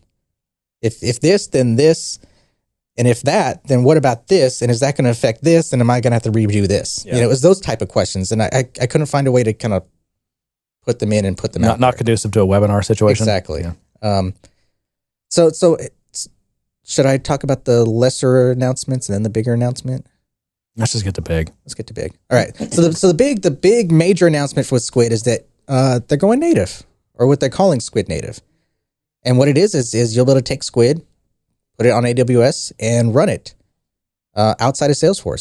So for me, I think that's an interesting, and I called it great business. So it's a UI framework that can be used from Salesforce and can be used on other things. Right. So they basically opened it up so that you can use it on other things. And where that the kind of seed of this was the data sources that they provided in previous releases. So they built this technology where you can connect to other data sources. And in fact, I remember them talking about it because they were a little concerned about how Salesforce might react to it, because Salesforce was coming out with Connect, and they were kind of coming out with their own version of Connect, which is, directly from within Squid, you can connect to other data sources and create models and, of course, create UIs out of this. The Squid charged $40,000 for their Connect? No. No, in fact, that's what made them nervous. Yeah. Because they weren't charging $40,000 for it. So I think that was the seed of what we see now, is that, now that they have these data sources, and they really put a lot of work into expanding those data sources. So you can, they're saying that, SAP, I think SAP was on that list, Microsoft products like OneDrive, Google Calendar, Google Drive, there's a full list of them. I'm not going to be able to list them all, but all these other technologies, all these other services that are available online will be accessible to you as a data source. Did you? That was me. I had to send the "I'm going to be late" text. Oh, that came across on here. Yeah, I know. Okay, it did. Okay. Sorry. I thought it was my phone or something. So, anyways, so they've really expanded the data sources, and hopefully once we start to get more information, we can start seeing how these are going to work and how they'll actually play out with these UIs. But because they were able to open all those up, that means that you could move this offline. Salesforce could be one of those external data sources, and you don't necessarily have to be within Salesforce to run Squid. I am curious about the underlying technology that they're using to make this work, because from what I understand of Squid, what we have today, it was very much tied to Salesforce. It relied a lot on Visualforce remoting calls and things like that to get some of the data. That's just an API mechanism. It is, and most of the framework pretty much is client side. It's just that initial startup routine that kind of relied on that platform and had some hooks into it, and there were some other features in it that kind of depended on like the metadata, that it had to access to figure out what type of field to render and those kind of things. So I'm curious to understand more from a lower level what changed. My other concern is I've built a lot of custom components, a lot of Lightning-like custom components, a lot of just from scratch custom components and Squid components. Yeah. Okay. Reverse engineered how they were, their builders and things like that to try to leverage that stuff. So I'm sure a lot of that's changed. It was undocumented, probably risky, unsupported stuff, but right. I did it and it worked and everyone was happy. So I need to see how that's going to be affected. So that was the big news, so that you'll be able to run it natively. We didn't get anything on pricing or anything like that, but I think it's encouraging. I think it puts them on a path to not be so dependent on Salesforce. It gives them kind of a way to step away from that and be a little more global is the right word. I guess, yeah, just I mean, it makes them more of a UI platform versus a AppExchange app on Salesforce. Mm-hmm. It gives them a whole new world to play in. Right. And for those of us that are doing Squid, it kind of if that takes off, pretty well and does well for them, it could be well for those of us in the community who have been doing Squid, because now our customer base isn't just Salesforce. It could be Dynamics. It could be, whoever else, XYZ, that we can. It opens you up too as a Squid expert. I feel like you're like this foremost Squid expert. So now you can. There's other people doing stuff. You can be brought into other. If I was the lone wolf doing Squid development, it wouldn't be as. I didn't say lone wolf. I'm just saying, like you have a lot of experience with it and have pushed it. Done interesting things. Pushed the boundaries. Really hard and done some really interesting things. So I'm always really excited about what it comes out, because I would tell you, even getting into Lightning, I still enjoy doing Squid more than I do Lightning. Even for the way I customize and write components, even though it's not all documented and I'm kind of reverse engineering and building it myself, the stuff I'm able to do with that is much nicer than I can do with Lightning at this point. That's why Squid is a thing, right? So Lightning's not the only game in town, although for certain types of things, that's the only way to do things. But right, you got options, yeah. So I'll just go through a really fast bullet list of some of the changes that I noted. There weren't too many because again they rushed it to get to that announcement. But one of the big ones for me is the table component is getting a lot better. It's supposed to be able to support user settings, so the users will be able to kind of pick and choose what fields they want to show, which will be really nice. Also, the you'll be able to conditionally render columns on it. So today the columns are what they are. You can't say show this column if X, Y, Z and not. So a lot of times what we've had to do is create multiple tables for mainly for profiles. So if we have a profile that needs to see a certain amount of data, another profile that doesn't need to see that much data, or maybe needs to see different data, but they're both using the same page, your option is either 2 pages or 2 tables and show and hide one or the other. So they're bringing that down. They're supposed to have some better Lightning UI compatibility in terms of their components. Another big one is they're unifying the mobile and desktop builders. And I think what it is, they're basically going to a responsive layout so that you'll be able to better support for responsive layout. They've had kind of responsive components, but I think, again, I haven't seen it, but again, you'll be able to build your layouts so that they work for mobile and for desktop versus having to create 2 separate pages. And in some scenarios that could work, in other scenarios, it just depends on your situation. Yeah. But I've already been trying to massage Squid into being more responsive. So this is very welcome for me because that should be less work for me. And then they also came out with a couple of new components. They kind of glossed over them. I didn't get to see them. But that's what we have. That's Brooklyn. That's interesting. It reminds me of what are these some of these other like commercial UI frameworks. Sencha, right? Kendo, or is that what it's Kendo? called? Kendo So they're kind of entering that world. I think they are, yeah. But at the same time, I think those things. Well, I guess EXT, Sencha. That's Sencha, right? Yeah. Yeah, Sencha does offer more than just kind of UI components. They offer a whole framework and everything around that. I'm not sure. I think Kendo is mainly just UI components, though, isn't it? I feel like you're probably right. Yeah, so I think they're venturing into being more of a Sencha competitor than anything. Yeah. So I don't know. I enjoy the tech, so yep, I'm excited. All right. Well, we're running long, so let's get into this discussion about this whole trigger model, and is it good or is it bad? Is it, what's wrong with it? So what's the argument? Well, okay. So I think we should start out by saying that the arguments, there's some subtlety to them, some nuance, and this is one of those things where everyone approaches this type of topic from their own experiences. Like everyone's looking through,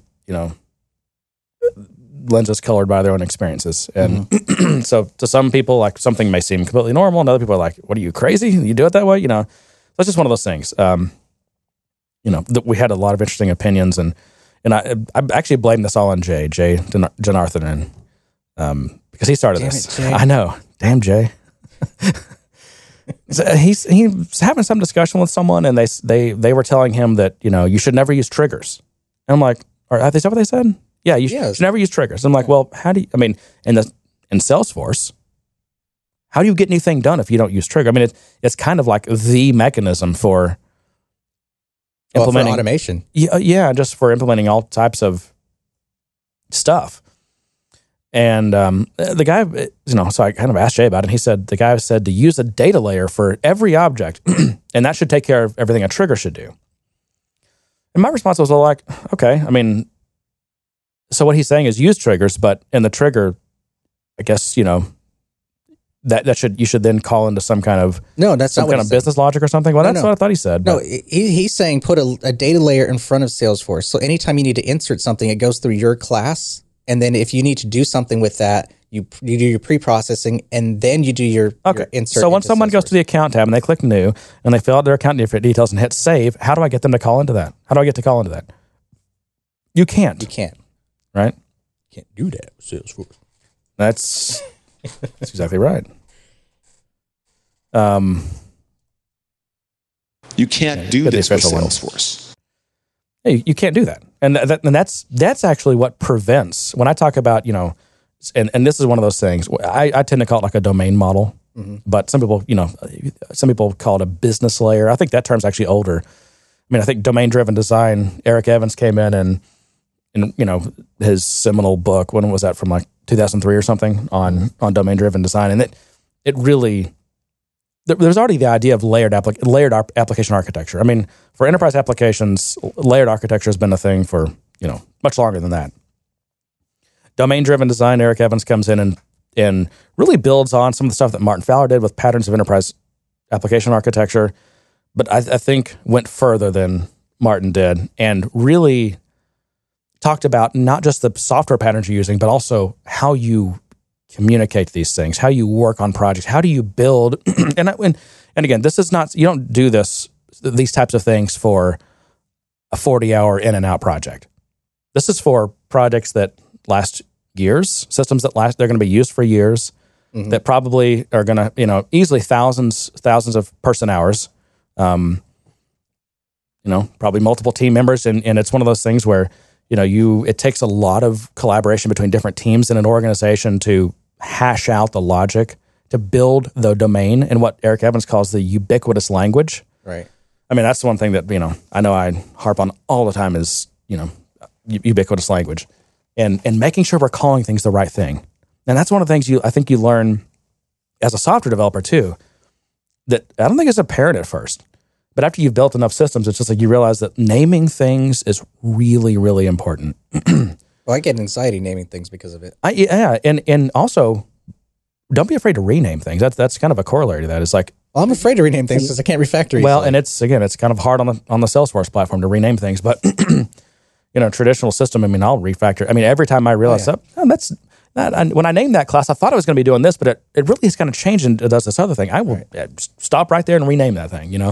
Because if you don't, then you're losing your conceptual integrity of the system. Right. And domain-driven design does not allow that. It's like it is very much about establishing the ubiquitous language. And I wish I had official definitions in front of me, but ubiquitous language is basically just the idea that the terminology that the developers use is the same terminology that the admins use and the domain experts. So let's say you're building a system that launches rockets, right? Well, the software developers have to work with the rocket engineers to understand how the software should work, right? And those rocket engineers are going to be explaining all this stuff. They're going to be whiteboarding stuff and looking at diagrams and explaining to them how these things work and how these different types of concepts fit together and how they interact with each other and what events happen and how they can send messages to each other. And you've got to build up a consistent, ubiquitous language around all this stuff. Right. And it's kind of a meeting of two different worlds because you have the real world, like the physical world, rockets and stuff, and mathematical language and all these things. Then you have the software world, and software is always limited by like the certain language you're using or the framework. And sometimes you have to, these two different, it's not even just two, these multiple teams of people have to work together. Like, okay, I see that you said that this thing calls this into this and does this. Well, in this platform we're working on, you can't exactly do that. Would it make sense if we kind of had it do this instead? Would that still work? And so this is not great examples, but you're figuring out how these things can all flex to come together to build something that is conceptually whole. And when a rocket engineer looks at the code the developer's writing, they can pretty much tell what that does. You can read through that code, and when a bug comes up or when the new feature goes to be implemented, they sit down and they figure it out, and they're all using the same language. But there's a lot of other stuff. So that's just ubiquitous language, but there's all kinds of other concepts that go into enterprise applications and in particular domain-driven design. And when you think about a layered architecture, typically like you've got like the most external layer is a service layer, and that's what you can think of concentric circles, and the outermost circle is a service layer. Anything wanting to affect this system has to go through that service layer. So you got an API out here somewhere that is listening on some HTTP port, and it takes a request, and it wants to do something. It's got to call into the service layer now. And there's some method called fire a rocket, right? Right. Now it doesn't get access to all the domain internals, right? But that event then fires up. Not to mix my metaphors here. The next inner layer, which is the domain layer, and that's in a typical let's say an Apex Salesforce system.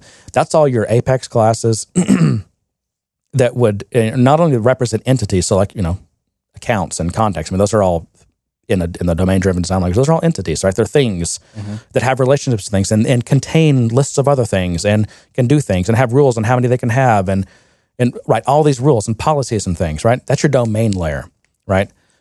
And so the service layer calls on the domain layer and says, it asks for an instance of a rocket launcher, right? And so now you're in your domain. You got rocket launchers, you got rockets, you got fuel, you've got I don't know, boosters, right? You have all these different things. And this is where all the logic that makes this system work and stay and make sure that all invariants are withheld and all rules are followed and things stay conceptually correct. It all happens in that code. And this is code, right, in this type of system. And then once it's done, it needs to, in a typical enterprise system, the kind of last thing you do is, okay, now we need to save this stuff back to whatever our storage mechanism is. And it's usually a database, but it could be all kinds of things. Who knows what, right?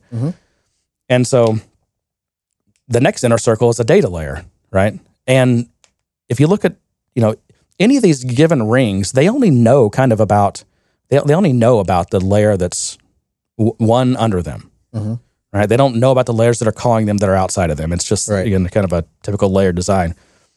But, the persistence is the last thing, that data layer. And the data layer is responsible for taking these entities and saying, okay, how do I write this back to some kind of storage mechanism? And in kind of modern technology, a typical thing would be like an ORM, an object relational mapper. With an ORM, something like Hibernate or many of these other ones, your domain entities, which are, again, classes that have methods and functionality, everything, they also, all their fields get mapped to tables and columns and things into the database. And these ORMs nowadays are really advanced. So when you say, get me this account, right? So the ORM is going to get you this, it's going to give you in memory this object, this account object, right? And you can do stuff to it and add some contacts, or in the case of rocket launchers, fire some things off and add fuel to them and whatever. And when you're done, the way that you write these applications nowadays, you don't even, when you look at your domain code, you don't even see any persistence. You don't see any calls to save, because nowadays with things like the Spring framework, and it's doing all this bytecode weaving, and it's handling transactions. You define transaction boundaries, but that's it. It knows that when this method is done, that's when, because of bytecode weaving and JVM instrumentation of things, it knows that, okay, that's ended, and now I need to look at these objects that are in memory here and figure out what changed. And it's actually been tracking them, because it gave you these objects that it gave you, these entities, are kind of like proxies, and they've got this magically functionality added to them that track all the changes you've made. And it's the unit of work pattern. In fact, Andy Fawcett, maybe. Yep. That's one of the patterns that now it's really, again, on Apex, it's really kind of obtuse and difficult to work with. Right. I'm not even sure it's worth it on Apex, because typically nowadays with modern technology, you don't even see the unit of work. It's there. That's kind of the pattern that these ORMs have implemented, but you don't have to mess with it at all. It's just once you're done, and this method is done, the ORM then takes everything and persists it back to the database. And also, if it gives you an account and you say, I want to go through those contacts, so you access the contacts, it might be firing off quick database calls to get those things. So in the Salesforce world, you've got to name every, when you do a SQL query, you've got to name every field you want, and you've got to also include all these subqueries to get child records, and you're encouraged to do all that at once. Try to do it in the biggest single query you can. The downside of that is that puts a lot more stuff in memory that you may or may not use. So when you set up the ORM and define your mappings and everything, you can say, well, go ahead and just, anytime you get a contact, prefetch the contact, or when you get an account, prefetch the contacts, or you can define this all different ways. And if you decide, well, no, don't prefetch the contacts, because some of these accounts have thousands of contacts, and so that would just be way too much memory. Fetch them on demand. But anyway, once you set that up, you're not doing any of these queries or anything. This is just happening for you automatically. There's this communication between the system and the database. But this is all to say that when you build out your business logic, your domain layer, that domain layer, again, is what's responsible for keeping everything, for responding to these events, new records, kind of a request, I'll say a request for a new record, or something to happen, you're affecting your domain. In the Salesforce world, everything, all the stuff in your Salesforce org, that is kind of your domain, right? All these requests to change the domain come through these layers. And it's only at the very end, once all the logic and the validations and everything has happened, that at the end, then the system says, okay, now persist that to the database. Okay. So that's the model that most enterprise apps are written in. And there's variations of it. There's all kinds of different systems besides DDD, and it's just DDD's gotten, I think it's one of the most prevalent ones. And also DDD, I mean, there's definitely areas where it doesn't apply. And like where you definitely should, I mean, like for example, like web scale. I mean, if you're going to write a Twitter, for example, you don't, every time someone tweets, you don't fire up this big domain. I mean, things are very it's surgically, there's a lot of surgical code in Twitter that's as efficient as possible. You're not loading some big domain model into memory, right? And so, but I'm just talking about your typical enterprise application. They might have thousands of users, but not millions of users. And then we have the Salesforce model of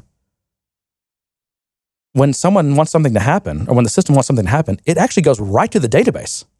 Like it literally starts a transaction with the database, makes an insert statement, and then you get notified via your trigger that, hey, someone just inserted something into the database. How would you like to react to that? And of course, us traditional programmers, I don't even say traditional because I think I didn't get into DDD and stuff until after I was already in Salesforce. But people from the other school of enterprise application school thought, we're like, what? What do you mean you just started inserting something into the database without going through all these important layers? But so you're looking at it from a software application perspective, and if you look at it from a database perspective, I mean, we've had triggering stored procedure kind of events that we've been responding Absolutely. to. And I think it was Jay or someone said that, in my previous gigs or whatever, like we were always avoided. You always avoid any of that database specific, like proprietary stuff, right? Triggers, even to some degree, stored procedures. You want to stay, and there's all kinds of reasons. One, it does tie you to that database because the languages are inevitably like proprietary. But also, it's harder to test. I mean, it's way easier to test application code. Oh yeah, than it is to test database code. So Not to mention that complexity you add on top of it. When something fails, it's failing. Right, and now you have more places to go look to figure out what could possibly go wrong. So yeah, you're absolutely right. I mean, we've had database triggers forever. But in Salesforce, I mean, I guess my complaint here is that in Salesforce, I mean, triggers is the only way. And again, you're notified that, hey, someone just inserted something into the database. Like, do you want to kill that? Or are you okay with that? Or do you want to modify it in flight? And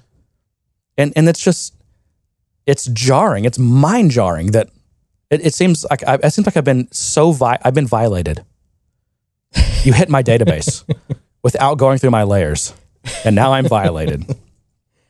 Unless you're used to being at that lower level, then it seems natural. Then it seems like, okay, something's happening. I need to either validate this or modify it slightly to fit the rules of the system. Or worst case, you're triggering more transactions or creating more transactions. And I guess the thought is, okay, yeah, you got to figure out. If you're a trigger, like, what? Okay, wow, you just inserted something. What do I do here? Is this okay?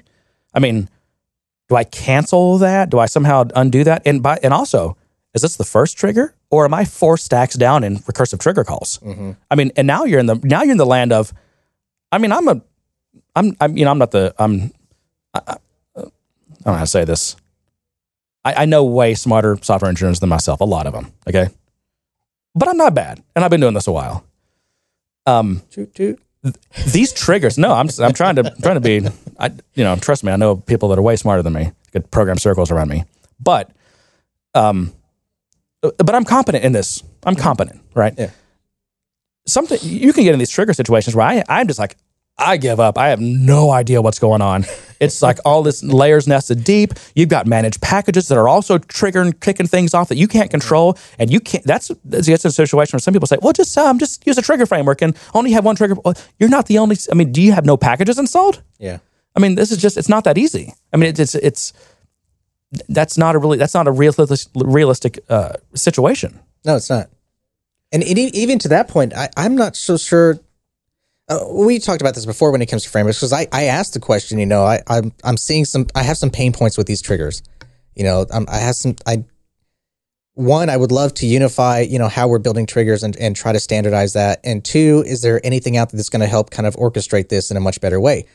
But what I found was it was just more bloat on top of bloat. And it was just these immense amount of abstractions that didn't seem to be adding enough value for me to go that route when it came to some of these frameworks, because technically those layers are already there. You're responding to this event, that's happening.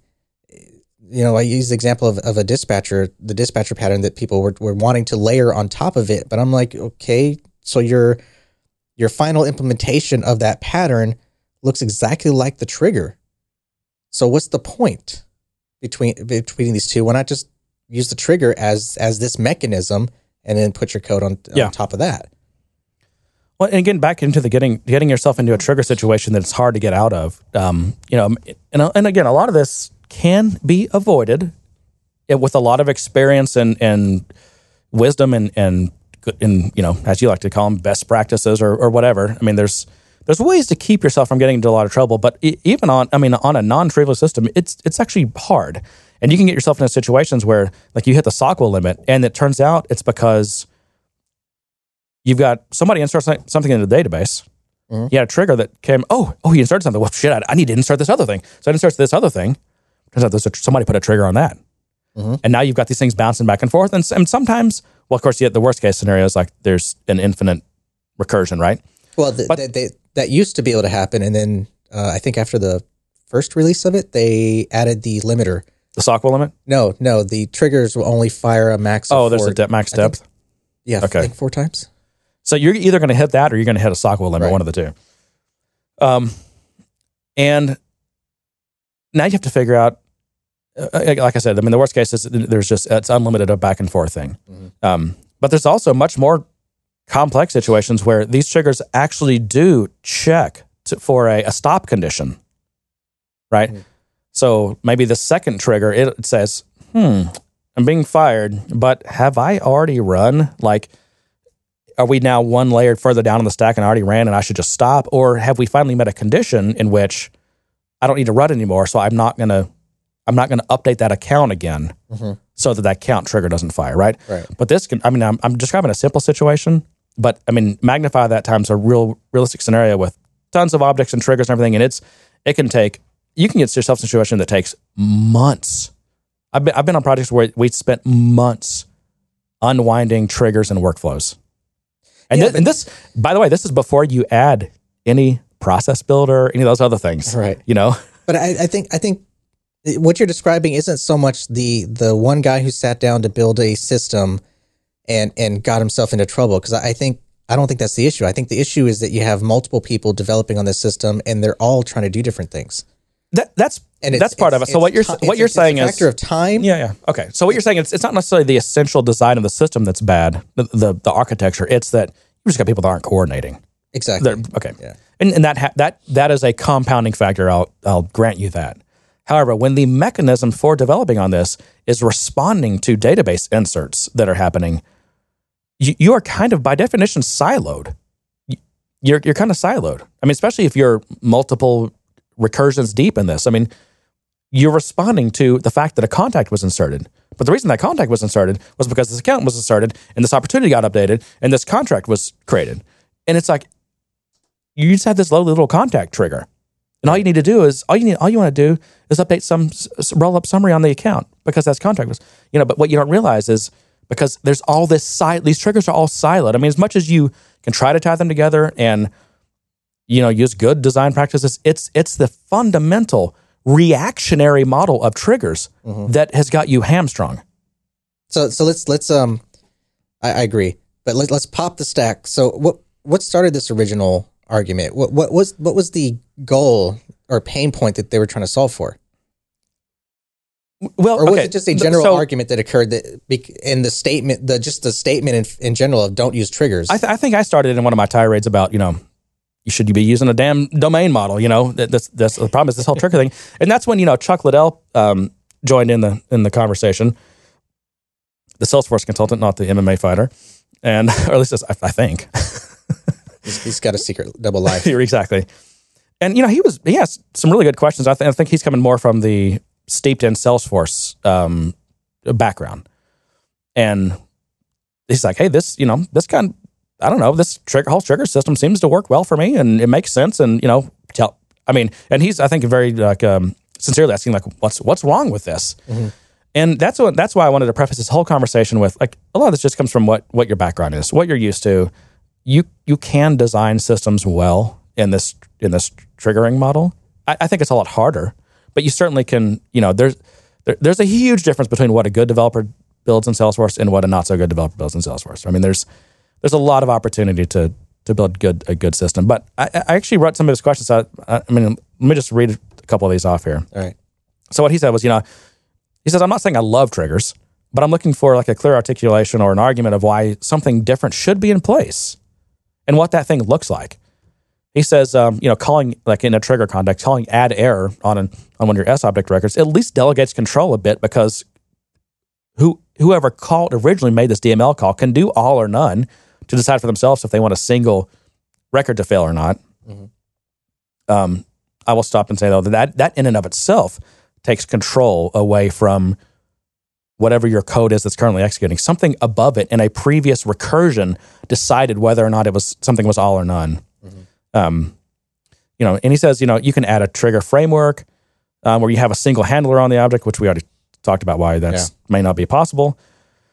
He said, what's the problem here? I mean, what specifically are the problems with this, and is it possible to address them somehow? And really, I think the bottom line is like Salesforce, it's a Turing complete system. You can build within certain limits, file upload as an example, like anything on it. It's a Turing complete language. The question is when you're building a non-trivial system, what gives you better, understandable, maintainable, future-proof, solid, conceptually whole, conceptually cohesive and understandable, a DDD style system, or one of these trigger reactionary systems? Well, see, so here's the thing. I think the mentality has to switch, because I think we're expecting these paradigms to translate directly to Salesforce, but Salesforce is a closed proprietary system, and if you're going to build a large, complicated system and you want to do DDD or whatever, what you have is if you have a big circle, you have the world, and that's the big circle, and that's Salesforce. Your stuff is actually a smaller circle inside of it. Yeah. And if you want to do this and package this a certain way, that means you have your own service layer, and the trigger mechanism is actually calling into your service layer, and then you handle your layers within it's that. Like, yo, dog, I heard you like service layers, so I put a service layer on your service layer. But that's what you have to do. You have to isolate yourself in that way. You have to build your own wall, build your own little castle within Salesforce, and do that.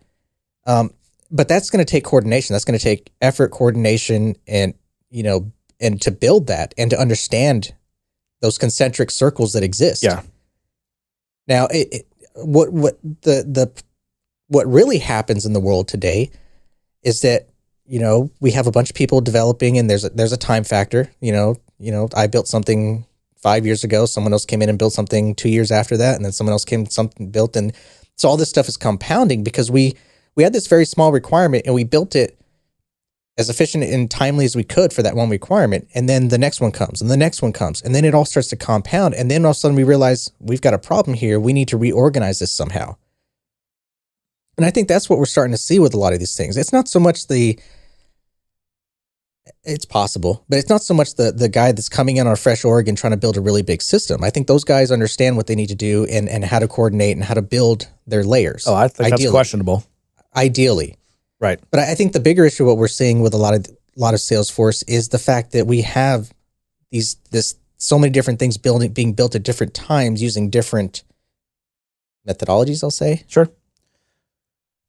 Sure. I'll look back at a system that I've been developing in for like 3 years, well, probably 4 or 5 years. But I remember when I first started on that project, it was just a few automation routines. It was a few triggers. It was a few things, and yeah, probably didn't build a data layer for it. Didn't build, right? Just kind of hit the database and you do your thing. You write your trigger and you make everyone happy, and you charge them as little as you can to do it, and you move on. I will embarrass myself and say I had logic in the trigger class. Yeah. Okay. In fact, I think at that point in time, I even had my test method in the trigger class, because you could do that back then. Well, now you just moved down a notch in my book. It was when it's a really simple, quick requirement, and you don't want to create another class. Don't tell me you coded it in the dev console. No. Okay. No, I did not. I was using Eclipse at the time. mean, I don't want. But I look back. I don't at have that. to pull out my. I look back at that and I cringe. I look back at that stuff and I cringe. But I see that stuff happening today. I think, but I think back then we didn't know better. I think today we know better about some of this stuff. Well, okay, you're talking about an evolution that everybody goes through. Right, exactly. And you're talking about something that applies, I think, equally, no matter what the architecture of the system is. I mean, I don't care whether you're doing DDD or the trigger thing or anything else. Like, you're always going to have you could always have the problem of later developers come in, they don't understand the system as well, so they do things kind of their way, and then you start the whole thing. It's just entropy applies, and you lose control. Right. I mean, that you agree that applies to. I mean, it doesn't matter what your system is. I mean, that's always going to be a problem if you don't act against that. It's always going to be a force. I think for me, in bringing that up is more of an awareness campaign that we should be evolving with this platform. We should be taking these lessons learned. John's awareness campaign. I like that. It's an awareness campaign. I feel like I have a. Because I agree with you. This is going to happen. It's going to continue to happen as people move in and out of a project, and there's no coordination. There's no, someone's not going in and taking the time to read someone else's code to understand, what the tone of that system is, I guess I'll say. And I think as we start to move on to new things and build new things, we should be conscious of this stuff, and we should be designing things in a way, and we should be estimating and planning for these things so that hopefully as this one little trigger project turns into a massive build out of huge functionality, that maybe we've set things up to succeed. This PSA brought to you by John DeSantiago. Do we have I was going to ask if we had that one. Let's see, what else do you have? So just the whole add error thing, I'm asking my comment on that. It's yes, you can do that. It's awkward and confusing. You've already started using up your DML statements, your SOQL queries. Yeah. Whereas in the kind of layered architecture model, like that's the last thing that happens is the insert and the update and the delete statements, and they're final ones. Right. Let's say he says, add error, at least delegate some control. And I said, again, if you're deciding at a low level, like database insert level, what should be accepted or rejected, I mean, why would you even bother with database inserts if you actually aren't going to end up being inserting this, if you're rejecting all these things? It's just a very odd place to put your... It's like, and Jay pointed out a good thing too, like you don't use exceptions for flow control. Like exceptions in programming languages, most of them, should be used for exceptional situations because they're actually very expensive. Mm-hmm. I mean, he has to keep all the stack information. When you throw an exception in, at least I know in Java, like it has to generate all the stack trace information. It's 1,000 times slower than like an if statement is, and I don't think I'm exaggerating. No, you're not. So it's just you're not supposed to do that. I mean, and there's if you do, you're kind of fighting the system there. Right. Let's see, and then about just have a trigger framework, only have one trigger. Well, again, if you have packages and that you can't do that, and I don't know. But anyway, just some of my notes, my thoughts. So I jotted down before we started here. This whole model, it leads to just lots of inefficiently tested transactions and triggers, lots of duplicative queries. Yep. Because everything's bouncing back and forth, and you fire off some other trigger. Well, it's got to query some stuff to find out, and because and even if that stuff is already in memory somewhere else, some other trigger used, I mean, you've got to, this thing's got to query it too, and you could come up with some kind of an ORM of your own, or like do we already have contact XYZ in memory? If so, give me, but very complicated to try to do something like that. And again, I think the number one thing is your logic is just spread out in an incoherent way. I mean, not to mention the fact that you also have things like validation rules, workflow updates, process builders, flows, and things. I mean, that just makes it even worse. I mean, tracking, understanding your logic. I mean, again, having ubiquitous language and being able to understand the system, comprehend the system becomes really difficult when your stuff is spread out like that. What else? I don't know. I mean, I knew that was going to be a long topic, and I probably did a horrible job of explaining DDD and everything else, but I tried. And hopefully Chuck and everybody else, that makes some sense. Again, I don't think there's an absolute right or absolute wrong way to do it. Just in my opinion, that trigger model, it's laborious and it's hard to even with all these, and I know the best practices. I mean, I've been doing, I'm kind of big on this stuff. It's still just, to me, it's not near as just sound of a design as others. Yeah, but I'll be on Chuck's side, and I'll ask, what would you do different? How would you build that? What would that look like? Well, it wouldn't use triggers as the way of invoking domain code. It wouldn't use database triggers.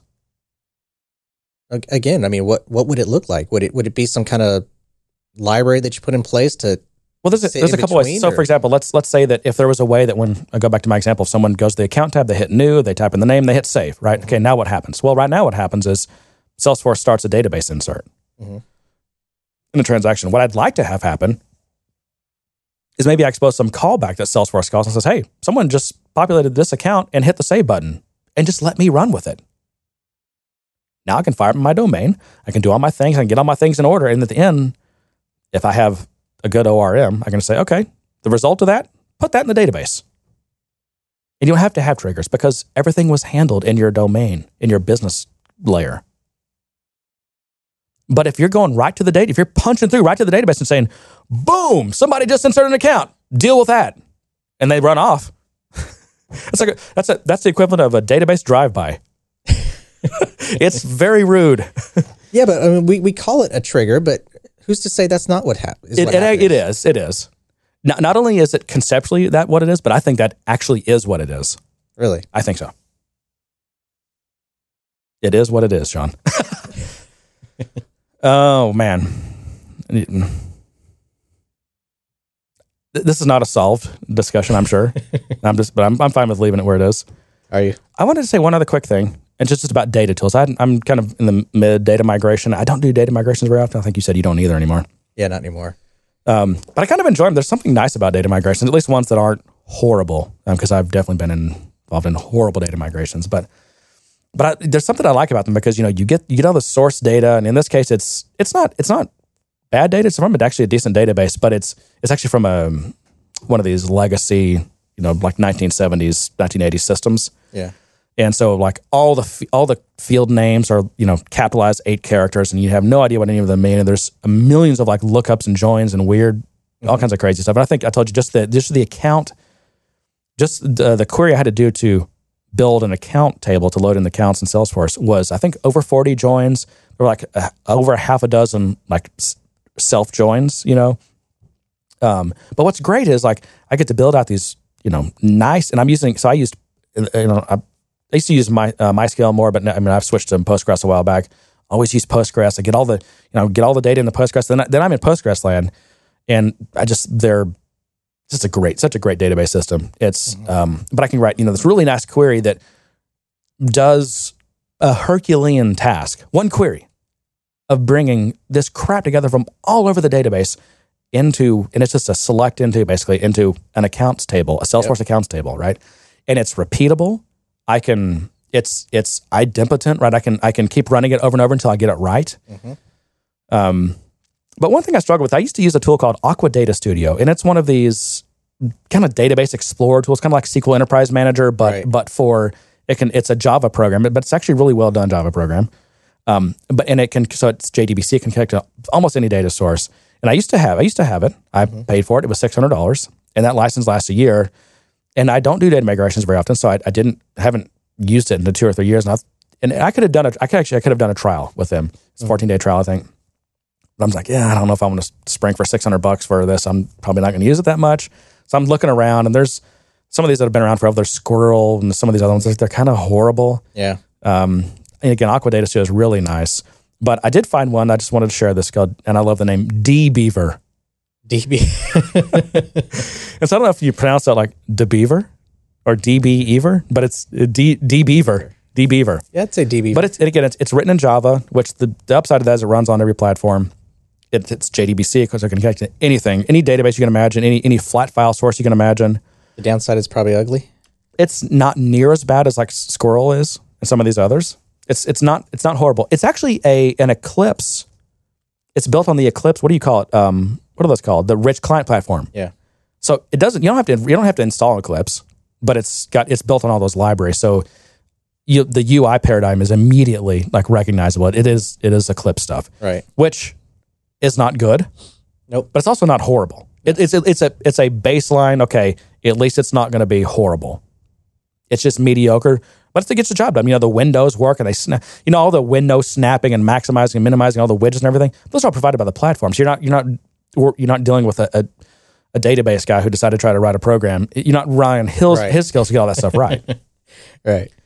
But it actually works pretty well. I mean, I'm able to like mass load in all this data from CSV, and it can connect to any data source, and moving it into Postgres, and it saves your queries, and it analyzes stuff. It auto completes kind of okay. Just works. I mean, it gets the job done, and it's free, and it's regularly. I mean, he's like new builds like every few days and stuff. It's actively developed. But I also ran across the fact that IntelliJ has a relatively new database module that it ain't bad either. I was actually surprised. Really? The only problem I had with it is that its CSV importing was slow, and they've got open issues. They got an open thing in their tracker to improve that. It's pretty damn good. I was like, wow, this is kind of nice. I mean, it looks just like IntelliJ. It works just like everything else in IntelliJ. So it's if you're used to IntelliJ, it's very familiar to you. I'm getting used to it. Yeah, it has a learning curve for sure. It's better looking than Eclipse for sure. Yeah, oh yeah. But yeah, I would look at IntelliJ's. I think they call it DBE or whatever it's called, but you have a little thing docked to this right side called, this is your right side, called database, and that's what it is. Okay. So you just expand that, you add a data source, and you're off to the races. Dave Glass said it. Yeah. Yeah. Well, this might be a record. I don't know. 2 hours and 15 minutes so far. Oh wow. Yeah. All right, my last thing. Oh wow. My last thing. I feel like this is like an escalation here. I'm going to have one more thing after this. This is a shout out, and this is a rant, because I want to know why Sean Holmes didn't call me directly and let me know he was changing jobs. Oh. Sean Holmes, friend of the show, he's moved on to TaskFeed. So he's now, I guess as of this week, working for What are they called? TaskFeed? Okay. Yeah. So everyone look up TaskFeed, find out how you can hire them and give them money. Well, they have that customer project management or project management tool, I think. Oh, really? Yeah. Oh, cool. I'll have to check that out. So congrats, Sean. Good luck.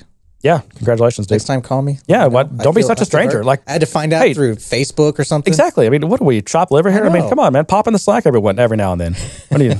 I guess he's moved on to bigger and better things. I know. Jeez. One final thing. And I noticed we have on a typical episode, we'll have hundreds of people download from Overcast. Mm-hmm. Is that what it is? Yeah, Overcast. And Overcast has this thing in it when you can go on any episode, and there's a little heart for recommend. Now, I have no idea what this does, but I want all of you Overcast users, I'm asking you to please click that, tap that. So we can see what it does? I just want to see what it does. If everyone who uses Overcast taps that, then I don't know. I mean, it's got to go back. I mean, surely he's using that data for something. It's going into something. Because Overcast can recommend, right? Yeah. Or can... Well, it's got a search feature and it's got its recommendation. It's got a rank, and it's going to rank, so that's got to help us. So yeah, all you Overcast users, recommend us and just click the recommend button. And to that, I say, good day, sir. You get nothing. You lose. Good day, sir. Nice. Please clap.